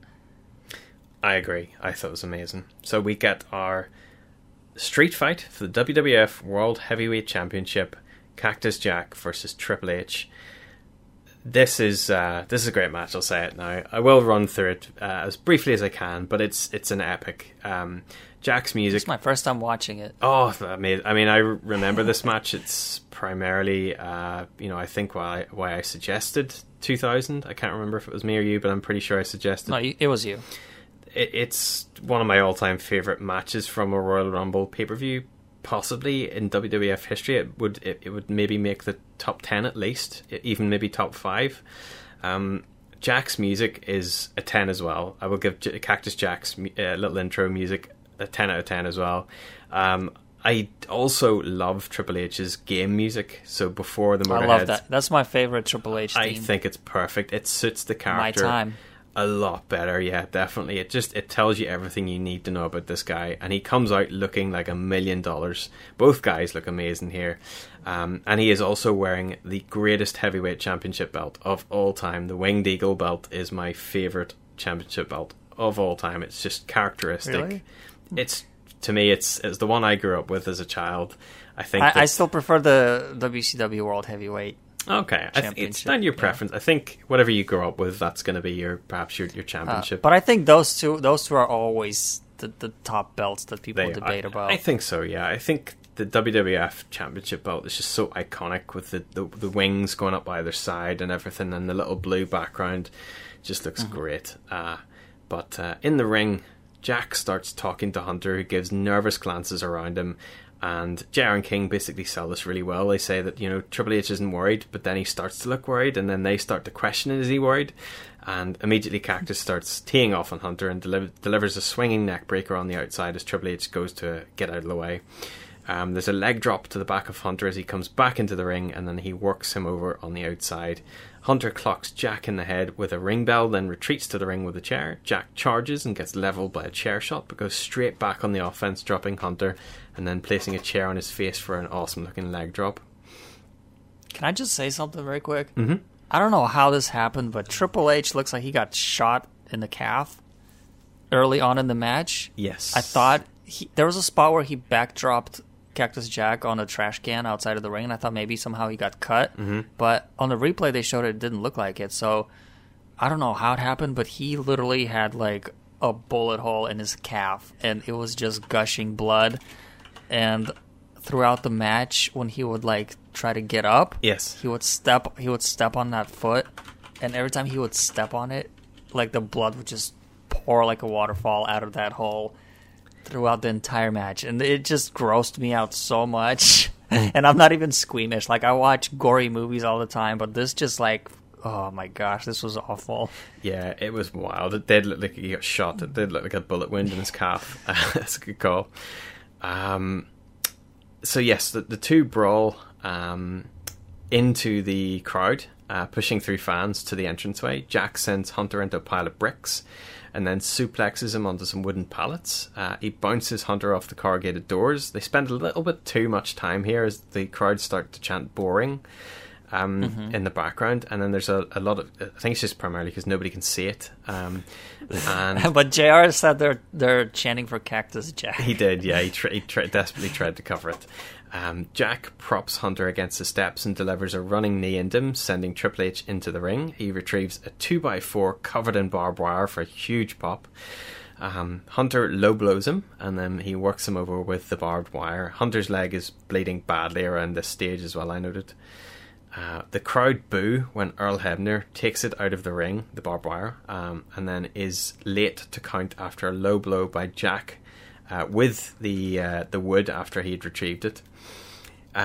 Jack clocks one of the Spanish announcers to get it back. So I think the low blow was with the wood, then Earl Hebner removes it, and then he was late coming into the ring to count the pin, and then Jack had to go back to the outside. So it was a bit of a messy spot here, but so Jack basically clocks one of the Spanish announcers in the face to get the 2x4 back, which was hidden under the Spanish announce desk. The announcer just dies. He just falls over and dies. Hugo Savinovich or something like that. I can't remember his name, but he always took a good punch. Yeah. Earl, so He ducks out of the way. So Jack brings it back in. Earl Hebner interferes to try and get it off him. Even though this is a street fight, Earl Hebner shouldn't be interfering here. But Earl quite rightly gets slammed into the corner by Hunter, who runs at Jack, and Jack obviously moves out of the way. Hunter drops Jack with multiple shots with the barbed wire. It was Jack that dropped Hunter with multiple shots with the barbed wire, so Hunter is now dripping blood out of his forehead. Earl interferes again and again here. Just kept getting in the way and interfering. I really don't like Earl Hebner as a referee. I just think he just inserts himself too much into any match he's part of. But on the outside, Mix tries to pile driver through Hunter through King and JR's announce table, but he gets backdropped through the Spanish announce table. Oh no, he does get backdropped on their one, and they don't take the monitors out, so it looks kind of scary. Back in the ring, Jack blocks a pedigree and nails Hunter into the barbed wire plank again on the mat. They go back out to the outside again. Triple H tosses Jack into the steps and then whips him into them for good measure. A very bloodied Triple H batters Jack with the bat in the ring and then grabs handcuffs, and we get like a spot very similar to The Rock versus Mankind at, I forget the name of the pay-per-view, but it was in 1999 where Rock handcuffs him and basically destroys him with chair shots, giving him a lot of concussions, I believe.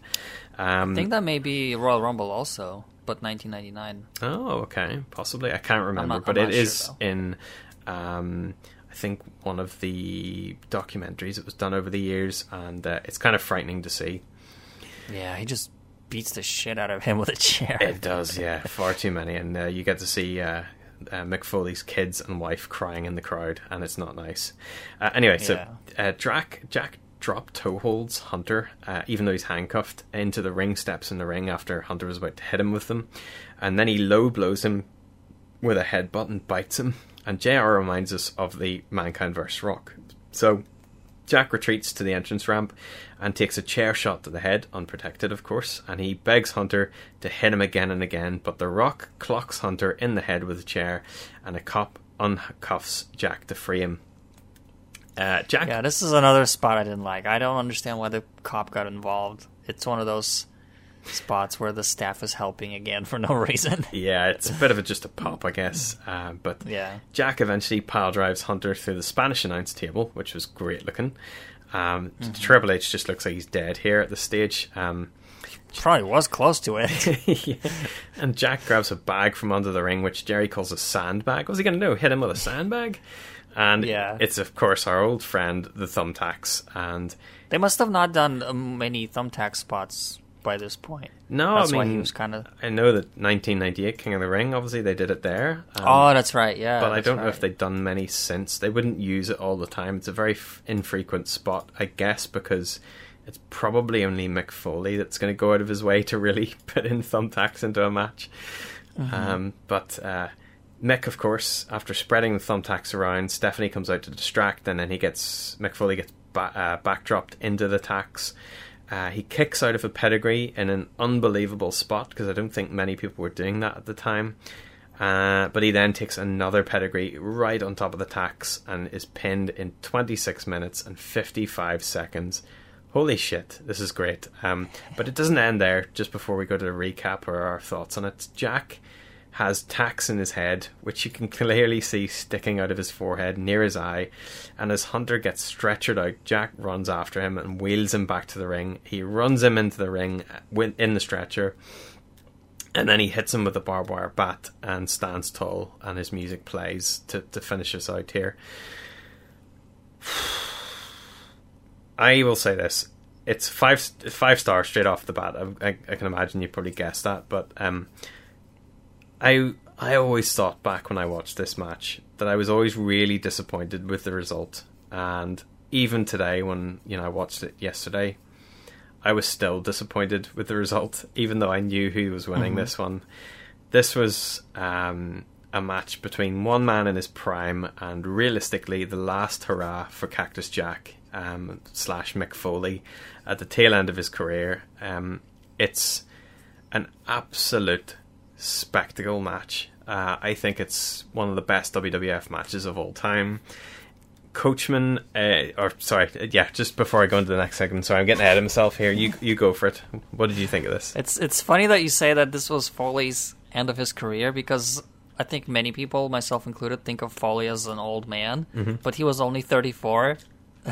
He was only 34 on this show, and if you compare that to modern superstars, he's as old as Wardlow, and they refer to Wardlow as a future pillar. As a kid, JR refers to him as a future star. Yes. Which is pretty crazy to think about. And he's younger than Roman. He's younger than Seth Rollins. He's the same age as Becky Lynch. And all those guys are pretty young if you think about it. And it's just crazy to think of Mick Foley here as an old, crippled man, pretty much. But that just goes to show what he's put his body through over the years. This match, that pedigree, from what I read, I don't know if this is true or not, but from what I read, Mick Foley kicked out. When he kicked out from the pedigree, he was going against the script, and Triple H yelling at the referee was like his legitimate anger and confusion, because he thought Foley was going in business for himself, but Foley wanted him to pedigree him again on the thumbtacks to make Triple H look more brutal, like evil. So I don't know how true that is, but if that's true, that's pretty interesting piece of trivia. Kind of like on the spot calling. Yeah, this match is legendary. I remember when I was watching WWE, when I first started out watching it in 2002, 2003, they were still making some references to this match. And 20 years later, I'm finally watching it. And I've said this before in our TNA pay-per-view that we did recently. I'm not a big fan of thumbtack spots. And this match was pretty much all about thumbtacks and cutting each other, and it was that kind of brutality. As I mentioned earlier, I prefer the jumping off ladders, going through tables, that kind of stuff. So this style of hardcore is not really for me. So because of that, I kind of can't give it a 5. And also, some of the confusion, like some of the spots were a bit sloppy and confusing. So I'll have to give this 4.5. Okay. Which I think is still pretty good. And by far higher than anything else we've given on this show so far. Yeah. Yeah, and one thing I want to say about Triple H, say what you want about him, but this man over the years has busted his ass like almost like no one else. He's worked through injuries like we saw at that Survivor Series Elimination Chamber match where he had a crushed throat for like 30 minutes of the match, and here I don't know what was going on with his leg, but I'm sure it wasn't comfortable for him. But he went through it. Like Hogan would never do this. Kevin Nash would never do this. Yeah. But yeah, Triple H, he deserves some praise, I think, for his hard work. And from what many are saying, this was like his star-making match at the time. This match kind of took him to that top level. So yeah, legendary match. Yeah, definitely. This would be before the, I guess, the infamous Eternal Champion run that he would have in 2003, which I think rubbed a lot of people up the wrong way. This is the sort of the pinnacle, I think, of Triple H's career in my mind. This is the way I remember or want to remember Triple H. Everything that came after it pretty much pales in comparison to this one. I know there's lots of matches that he's had that are great and probably exceed this one, but for me, this is kind of like the shit-eating Hunter at the time, where he was just winning, and he was doing it in such a diabolical heel fashion. He wasn't necessarily always winning in clean matches, because he had Stephanie on his side, and he also had DX as well, which is the extended DX of X-Pac and the New Age Outlaws and stuff, and Tori as well. But there you go. Great match. I loved it. Yep. To the back, Coachman is in WWE or WWF New York with the CEO and Donald Trump's best stooge, Linda McMahon. Coachman fluffs her name slightly, and you can just about hear it, but someone is sniggering on the microphone, and that did make me laugh. He asks her something, and she largely says nothing. Back to JR and King, and they stall while the ring crew desperately sweep the ring, and we get Hard Finkel introducing the rules as always.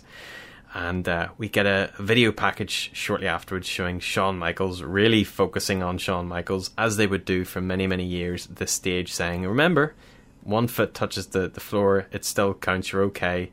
Both feet have to touch the ground. So they show his infamous win over Davey Boy in the 1995 Royal Rumble. Classic moment.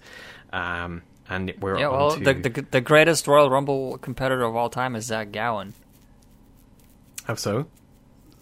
Zach Gowen. I don't remember it. Oh, yes. The one-legged wrestler. Oh, no. Yes. Was he ever in the Royal Rumble? I'm pretty sure they would have used him. I don't think so, because he was in WWE for only 1 year, and I don't think he was in it. Yeah, it would have been a bit like cheating if they'd put him in there. But wouldn't have put it past Vince to stuck him in the Royal Rumble. But there you go. Honestly, that rule, I don't like that rule, because if you think about it, unless someone just completely throws you directly, it shouldn't be that hard to land just on one foot and hop around and get back in. You'd think that, but or maybe like if you land on your stomach, your feet are still up in the air, and you can get up just on one foot, or maybe just crawl on your knees. I don't know. It just sounds a little bit too easy. Yeah, I mean, we've seen it with Kofi Kingston for many, many, many years. Has avoided, and Naomi got that gimmick as well then, not long after, where she would have this spot where she gets thrown out but ends up sort of staying on a chair and hopping over to the ring, and loads of wee spots like that. So yeah, they love playing with that. That'll be in this year's Rumble, I would imagine, and Kofi Kingston will probably be doing it again before he gets chucked out as an afterthought. The Royal Rumble, the match, aka the match of 1,000 low blows, to continue tonight's theme of many, many low blows. Jump in whenever you want, dude, because this is... I haven't got too much on this. I've just got the some of the highest. I don't want to cut you off as I just did, but I'll raise my hand and just keep an eye out on that, because I don't want to interrupt you constantly. Okay, grand. So, number one. Who drew number one? Is it Ric Flair? It was D'Lo. It was shaky head D'Lo, yes, with his wobbly head gimmick. He's number one. That man gets concussions without getting hit in the head with a chair. It's like a car crash every time he walks to the ramp. Grandmaster Sexay is number two, and JR says, some say this man got a bad break at birth, while the camera cuts to King. They did this gimmick for years where they would always say that Grandmaster Sexay is Jerry Lawler's son, and Jerry Lawler kept denying it. I don't know why, but they just kept doing that for years. Yes, and it would end in a really, really, really awkward segment where, like, many, many years later, where they would bring out Brian Christopher, Jerry Lawler's son, and he looked bloated and unwell, and then Jerry would be like, you're the biggest disappointment in my life, and stuff like that. And they really, I can't remember what it was about. I think it was when Cole was having his feud with Jerry Lawler in like 2010 or 2009 or something. That must be one that was, yeah. I wasn't watching it. It's really horrific. It's just not needed. And obviously Brian Christopher is no longer with us. But the one thing I will say is that never gets old is I love hearing JR say, Grandmaster Sexay. He has this weird, he just delays the A at the end. It's amazing. Well, we'll get to one of his teammates later, but JR just he says the whole group's name weird. Yeah. When he comes out, I'll mention it again. Headbanger Mosh is out in number 3 with giant green furry titties. This was so bizarre. I burst out laughing when I saw this. I have no idea what this was about. Yeah, and when he was doing wrestling moves, it was like interfering. He couldn't even do any of the moves because he literally like a foot-long titty sticking out. Yeah, it's very weird. Kaientai, Jump, Mosh, and Sexay before being thrown out. Mosh is hurt from Sexay bulldogging D'Lo onto Mosh's ankle. And number 4 is a very young Christian Cage. Rikishi is number 5, and he gets a huge pop, and he immediately throws Mosh out. This is the teammate that I was talking about. It's Rikishi. It's Rikishi. Mm-hmm. But JR always says it Raw-Kishi. It's like RAW-KISHI. and then Kishi. And he always does this. He always says Raw Kishi. Oh, okay. It's so weird to me. Like, why? I don't get it. But I guess everybody has those certain words that they say differently. Yeah. And I guess that's just what JR does. Yeah, it must be the southern drawl he's got, I suppose. Maybe, yeah. Rikishi throws Mosh out, and then Christian. He delivers a Rikishi driver to D'Lo, and then he throws him out. So it's just him and Brian Christopher in the ring. Number 6, wouldn't you guess it? It's Scotty 2 Hotty, and he gets a huge Scotty 2 Hotty. No Hotty. He breaks up the tension between Rikishi and Sexay, as Rikishi's basically eyeing up Grandmaster Sexay like he's a steak fillet. Like he's going to chuck him out, and they put the glasses on Rikishi, and they all dance in the ring, having a good time. Scotty does the worm. This was awesome. I really like this.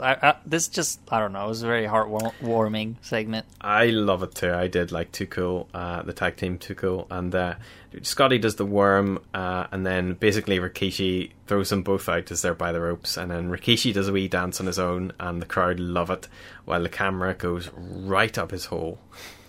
I'm surprised how popular Rikishi was. He was massive because it was such a unique gimmick at the time, and I was listening to whose podcast was it? Was it Chris Jericho's podcast recently where he interviewed Scotty 2 Hotty, and the dude just sounds like such a nice guy, and he had so many nice memories that he brought up of Too Cool and Rikishi, and just what a wonderful time this was for him in his life. And it's worth going out of your way to listen to if you want to hear somebody like a good story coming out of like an old wrestler from this time period, because there isn't too many, unfortunately.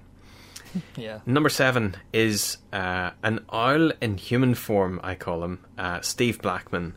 He is very owl-like. He runs to the ring with his owl eyes, and then the crowd chant that he sucks, so Rikishi throws him out in short order. Yeah, I was never into Steve Blackman. About a year ago, I was watching all the Raws from 1998, and he was like on every show. And every show, I'm just like, I'm not feeling this guy. He's just like no personality. He is another one like Bob Holly. He's a charisma vacuum. He is a black hole of charisma. Viscera, or Missy Elliott, in his bin bag attire is number 8. And basically, it's the two big lads square up in the ring, Rikishi and him. And at least his massive boobies were covered up this time. It is grim, yeah. Rikishi delivers 3 super kicks and ejects Big Vis. Number 9 is Big Boss Man, who refuses to get in. He's playing the smart card. Number 10 is Test, who batters Boss Man. Which, again, they say...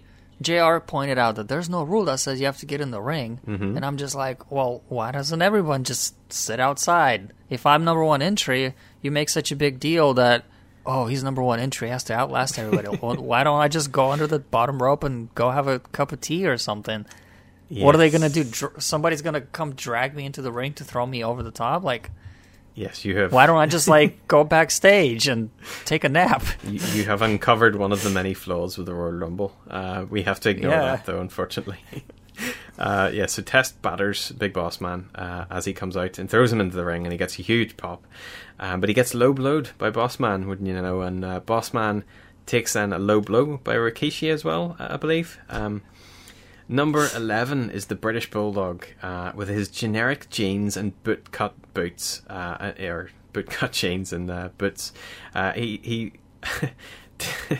he delivers a low blow to Rikishi as well. At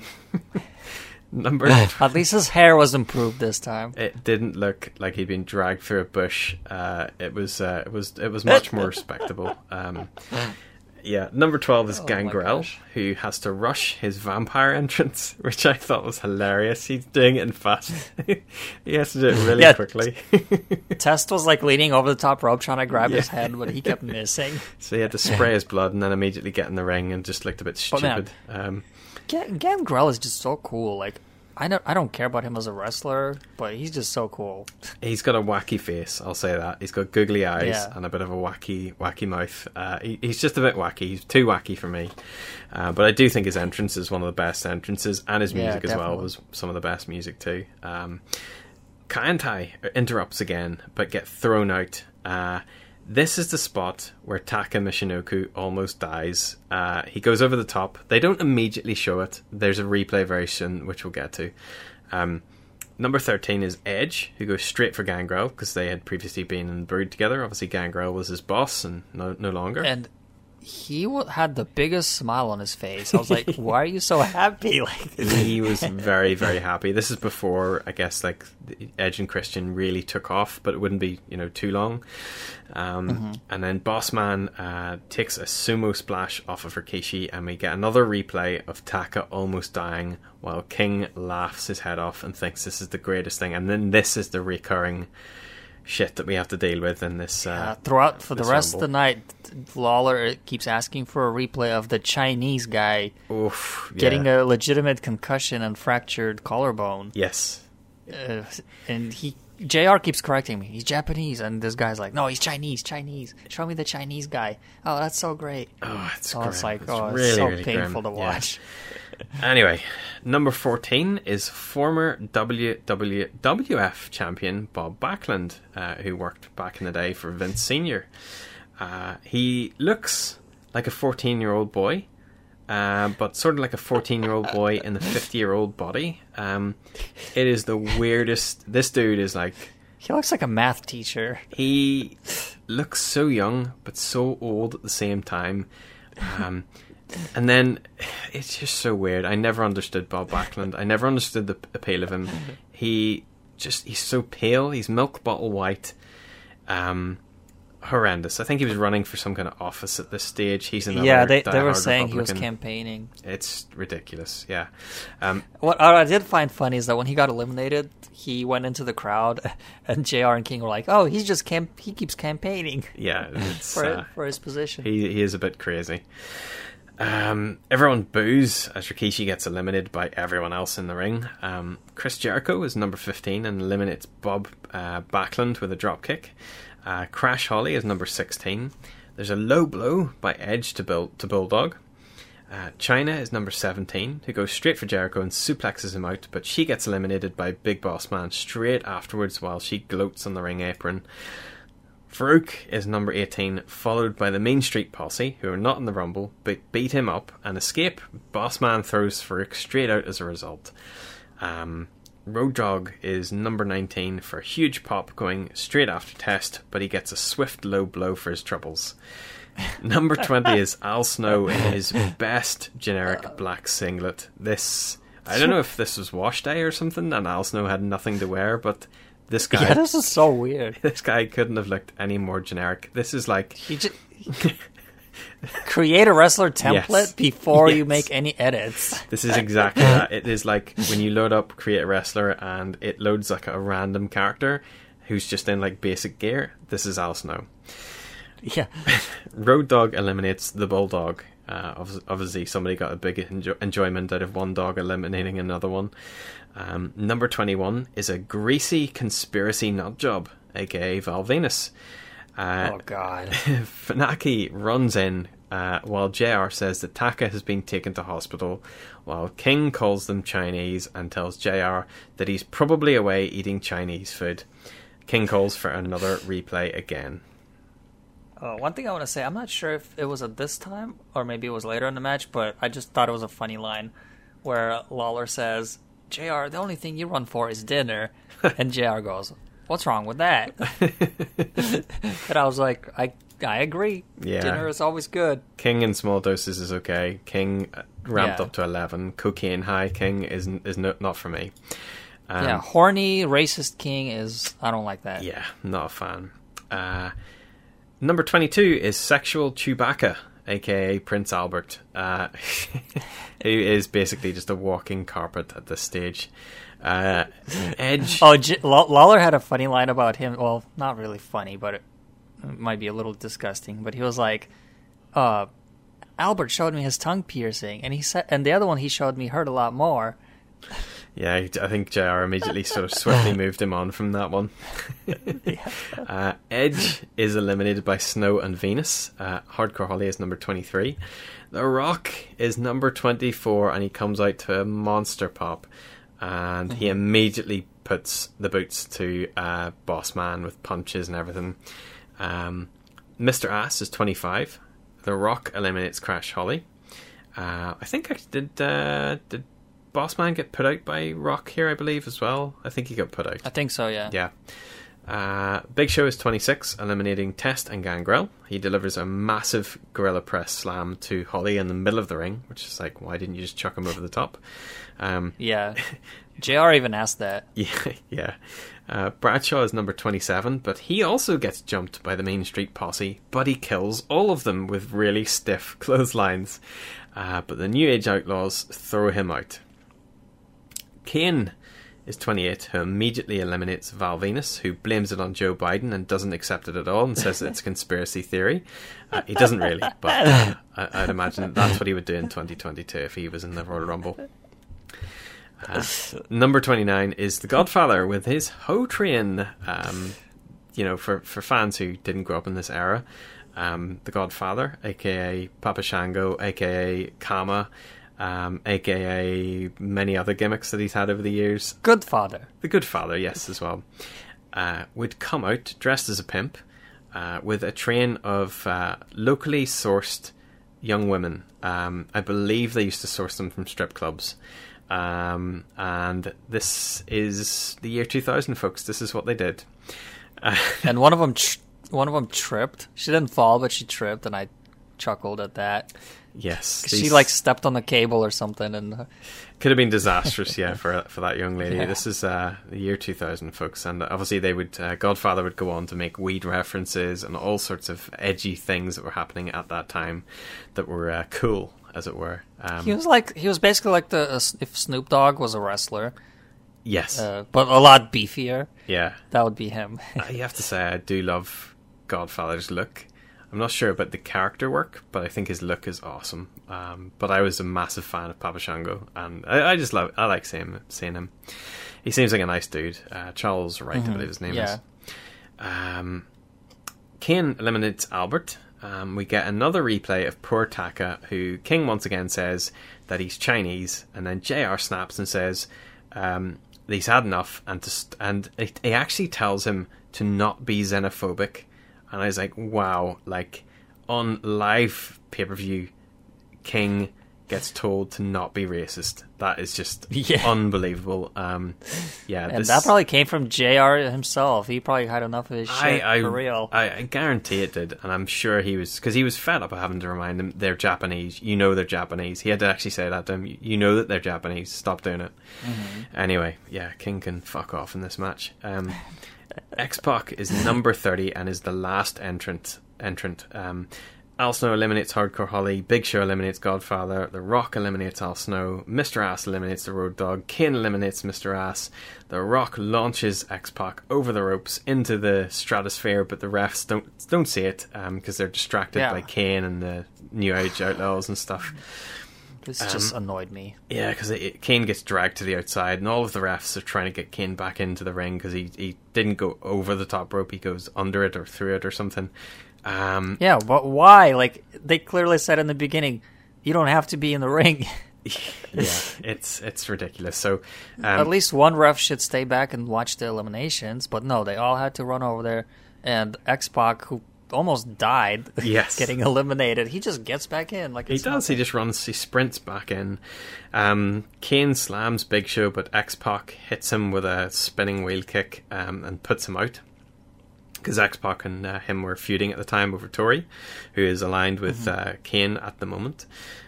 Big Show gorilla press slams X-Pac over the top rope in a huge spot. Like, this was like, if I was X-Pac, I'd be pretty much pissed that I went back into the ring to take this. There's the People's Elbow to the Big Show, chokeslam to Rock. He teases throwing Rock out, and as he runs the Rock into the ropes to get him over, the Rock uses the momentum to push Show out in 51 minutes and 48 seconds. And although we didn't see it as it's edited out, or it's just not shown on the live pay-per-view version, actually both of Rock's feet touched the ground, so it's hilarious. They completely sort of botched the end of it, but I guess it's the weight of Big Show pushing the ropes down and pushing Rock down as Rock tries to flip himself back in. They turn it into a storyline, and it would see The Rock versus Big Show at No Way Out, I believe. So, huge pop.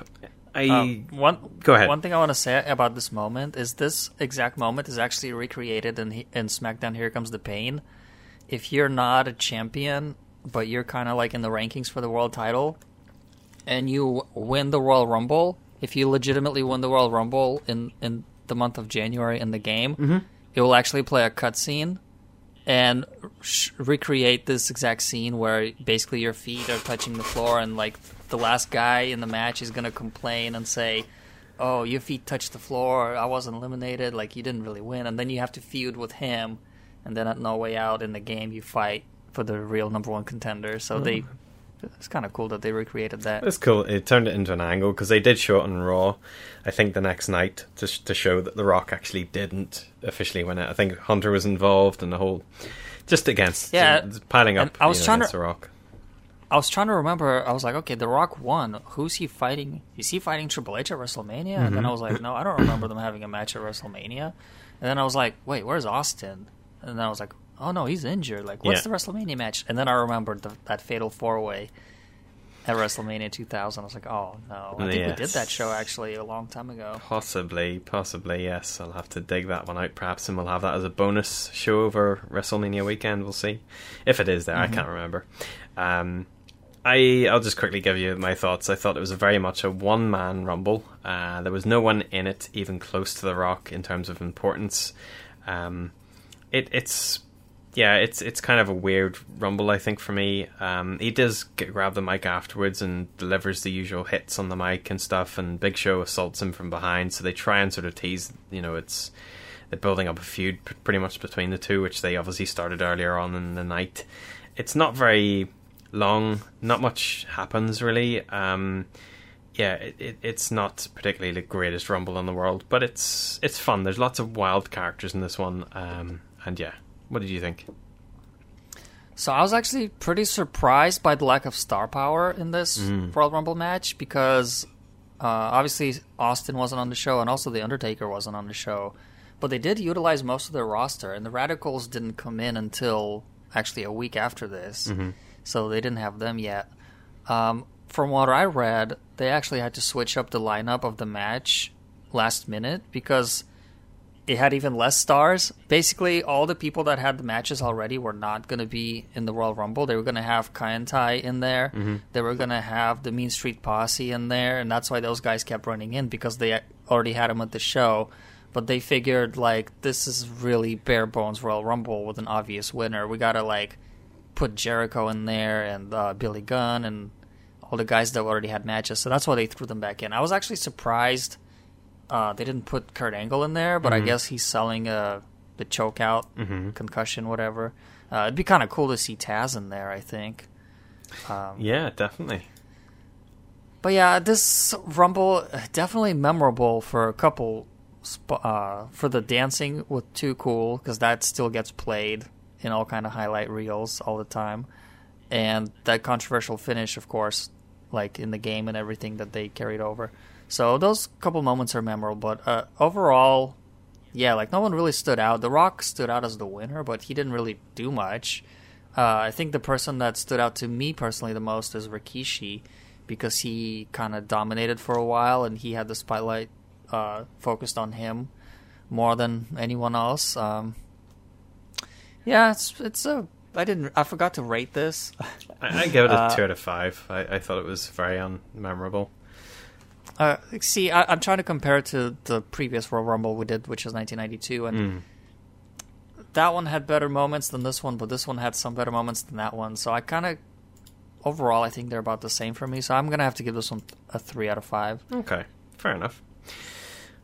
And that brings us to the end of the review. Now, obviously, we have to go to our wonderful awards ceremony. So I'll hand it across to you, the Master of Awards. Go for it. Welcome, everybody, to our WrestleBlast Awards, where we have various categories, where we have a few nominees, and then we pick the best one for each one. So our first, and I'm misspeaking because I'm reading ahead too far. Our first category is Best Entrance of the Night, which was pretty difficult to pick because of the constraints of the arena. Nobody really had any pyro or anything fancy. They just kind of took 5 steps, and there was the ring. Yeah. But I tried to kind of scrape the barrel. And nominee number 1 is Triple H, mostly because of the flashing lights and that music that we talked about earlier. Nominee number 2 is Chris Jericho, and nominee number 3 is Taz. Ooh. Do you want me to start, or do you want to... Well, who are you leaning towards? I have a winner in mind. I'm not leaning. I'm full tilt. I'm going for Taz. Okay, me too. Yeah. That pop he got, he looked like a total badass. Yes. Yeah. And we get it's Taz! Yeah, that's right. Yeah, that memorable quote. So our second category is called Dress to Impress, which is the best attire of the night. Okay. And again, this was kind of difficult to pick because everyone kind of wore their regular attires. Nobody really went above and beyond. And I'm not going to count the women in this because that's too cheap and too inappropriate. So I'm going to go with nominee number 1 is Kurt Angle. Second nominee is Jeff Hardy with his rainbow hair, which I think is pretty cool for its time. And third is your boy Mosh with his giant titties. He's the only one that went above and beyond. He tried to be different. He did, and how different he was. I am going to have to vote for Kurt Angle, just because this is classic Kurt in the sort of red, white, the Captain America colors, I guess you could call it. Just looks amazing. I'm honestly not a fan of any of these attires, but I'm going to give you Kurt because I do agree that's obviously one of the better ones. So yeah, Kurt will be our winner. That's a two-time winner, 2-time Dress to Impress winner. He did win the TNA. He's the drip god. Yeah. He's just too fresh. All right, the Joey Styles "Oh My God" award. This was difficult. I really had to kind of condense some of these choices. And unfortunately, some great spots are not going to win that would probably win on any other show. Also, since there's so many spots in this show, you can throw one in yourself if you have one that I don't mention. But first nominee is Bubba Ray Dudley falling off the balcony through the tables. Second nominee, Jeff Hardy's swanton bomb off the balcony to Devon to put him through the tables. Third nominee is Mick Foley pile driver on the announce table to Triple H, and the table doesn't break, but Triple H's blood gets smeared everywhere. Yes. The fourth nominee is Triple H pedigreeing Mick Foley on the thumbtacks. Yes. And last but not least, Jerry Lawler's favorite moment of the night, Taka Michinoku pretty much breaking his upper body as he flies out of the ring. This is a tough one. I don't have a choice at the moment. Okay. I'm going to go for Triple H pedigreeing Cactus Jack directly onto the thumbtacks with Cactus's arms behind his back, face planting into the tacks. I can't vote for Taka. I'll give him an honourable mention because it's not nice to see. Whereas I think one is a controlled. That's right. That's true. Impact, and that one is uncontrolled, and it's just sad to see him getting injured. I'm glad to see he's okay. Still wrestles to this day in New Japan, so yeah, good on Taka. But what do you think then? Who should win this one? Yeah, I'm gonna agree with you because of just how legendary the match and the moment is of the pedigree on the thumbtacks. You already gave a shout out to Taka. That was my second choice. I'm also gonna give a shout out to Jeff Hardy's Swanton Bomb because that was kind of first of its kind also at that time, and it's in a lot of highlight reels and packages as well. So yeah, we're gonna have to give the medal or the trophy to Triple H pedigree. Okay. All right, the comedy gold medal, funniest moment of the night. I don't even think we mentioned this, but when Bubba Ray Dudley put Matt Hardy through the table, the way he was celebrating was funny to me because he was just leaned back and over, and he was just standing like this for a few moments. Second nominee is Kurt Angle backstage asking if he won, even though he got choked out. Okay. Third nominee, it's not funny to me personally, but I guess it should be in the funny category. But Jerry Lawler acting like a 14-year-old boy during the bikini contest. Mm-hmm. And fourth nominee is Headbanger Mosh's outfit? Oh. See, none of them are particularly funny, I think. Yeah, I agree. This was hard for me to... This is a hard one to pick because although the Kurt Angle segment's good, it's very short. And it also kind of mocks concussions, which is, I guess, not very politically correct. Yes, I think it should go... If I could have an alternative slotted in here, I would actually say the funniest moment on the show for me was Jonathan Coachman fluffing Linda McMahon's name and somebody laughing audibly on the microphone. What did he call her? He stumbled on her name, and somebody you could just hear was laughing. I'm going to guess it was Vince McMahon, but I don't know. I can't be sure. But somebody just went like that on the mic. For some reason I did not catch that, so I don't recall. I'm really leaning towards Mosh's outfit. Okay, because that's the only thing that like put a legitimate smile on my face. Okay, let's go for Headbanger Mosh, I think. Yes. Okay, we'll go with that. Here's one of our favorite categories, the Fire Russo Award. And for those who don't know, this doesn't really have anything to do with Vince Russo because he wasn't in the company, but pretty much any bullshit that goes on any show, it doesn't matter if it's from the 60s or currently, if it's bullshit, it's the Fire Russo Award. Okay. So, nominee number 1 is every referee missing Xbox elimination. Second nominee, and by the way, this is going to be an easy winner. Okay. Second nominee is Billy Gunn pulling the ref out and not getting DQ'd. And third nominee is the bikini contest. It's the bikini contest. Easy. The Miss Rumble contest, I believe they called it. So. Oh yeah, that's right. Alright, worst match of the night. We have 3 nominees.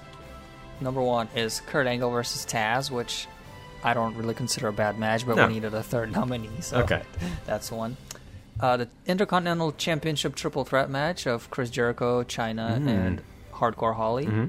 And the third nominee is the APA against the New Age Outlaws. It's the APA versus the New Age Outlaws. It'd be a sin to even call it a match. It was like the lads just came out for a little wave to the crowd and then immediately went to the back. It was pointless. Yeah. Yes, it was a waste of time like we mentioned earlier. On the flip side, best match of the night. We have 3 nominees. Number 1 is the tag team table match between the Dudley Boys and the Hardy Boys. Second is the Royal Rumble match. And third is Cactus Jack versus Triple H. It's Cactus Jack versus Triple H for me. Another easy one. And these following 2 categories, they don't have nominees. The first one is the Jameson Award, which is get them off my screen.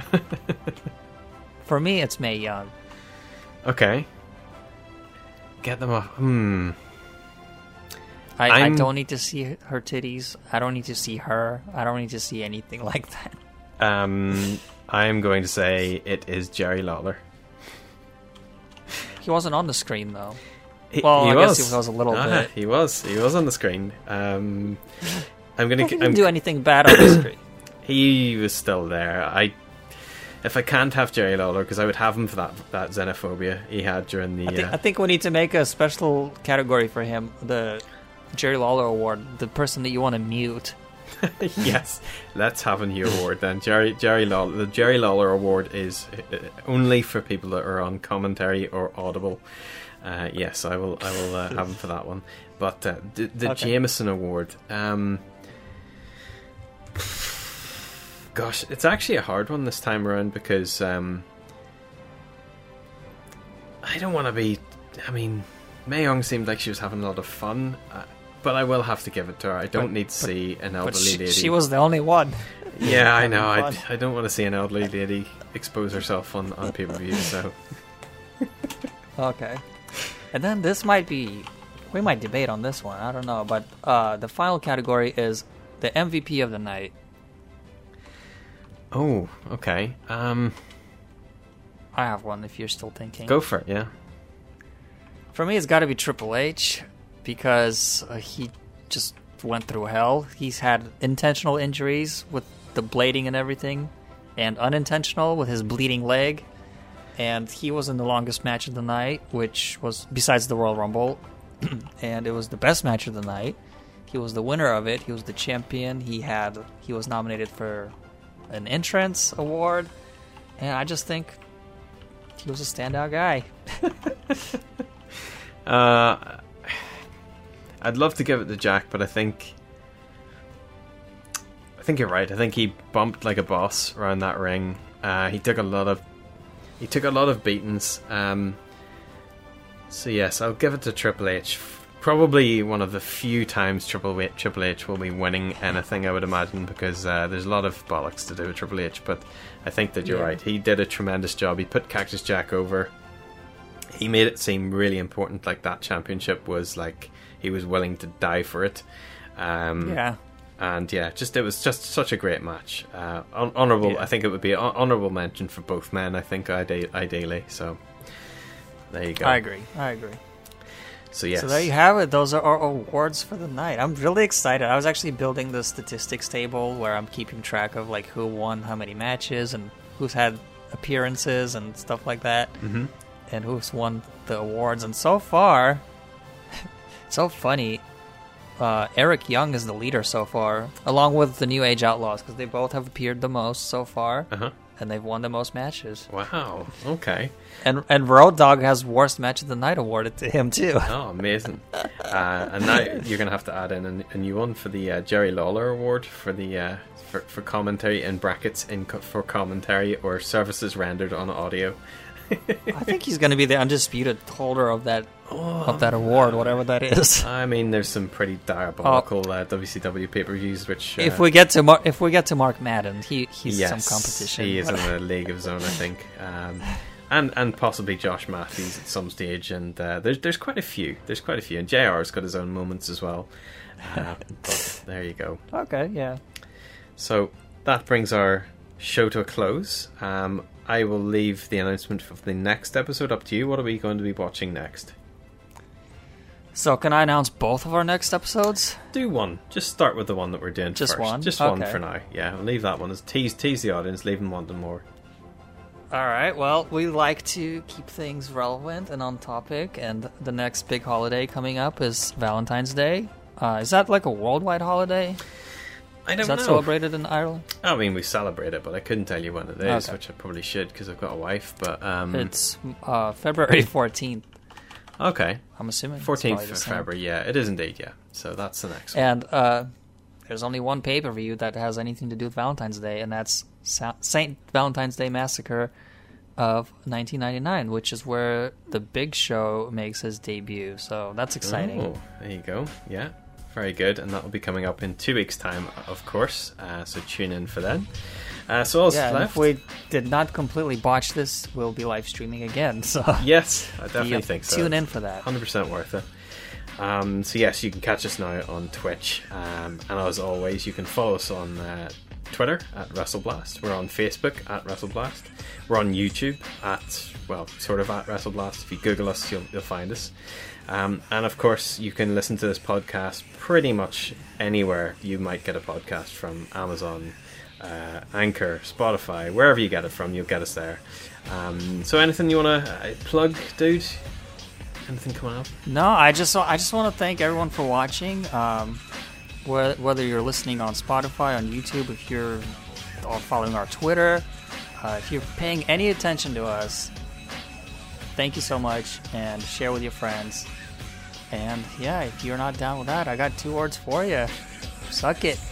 I thought you were gonna go. I thought you were gonna say goodbye. I'm gonna be PC. I'm gonna say goodbye.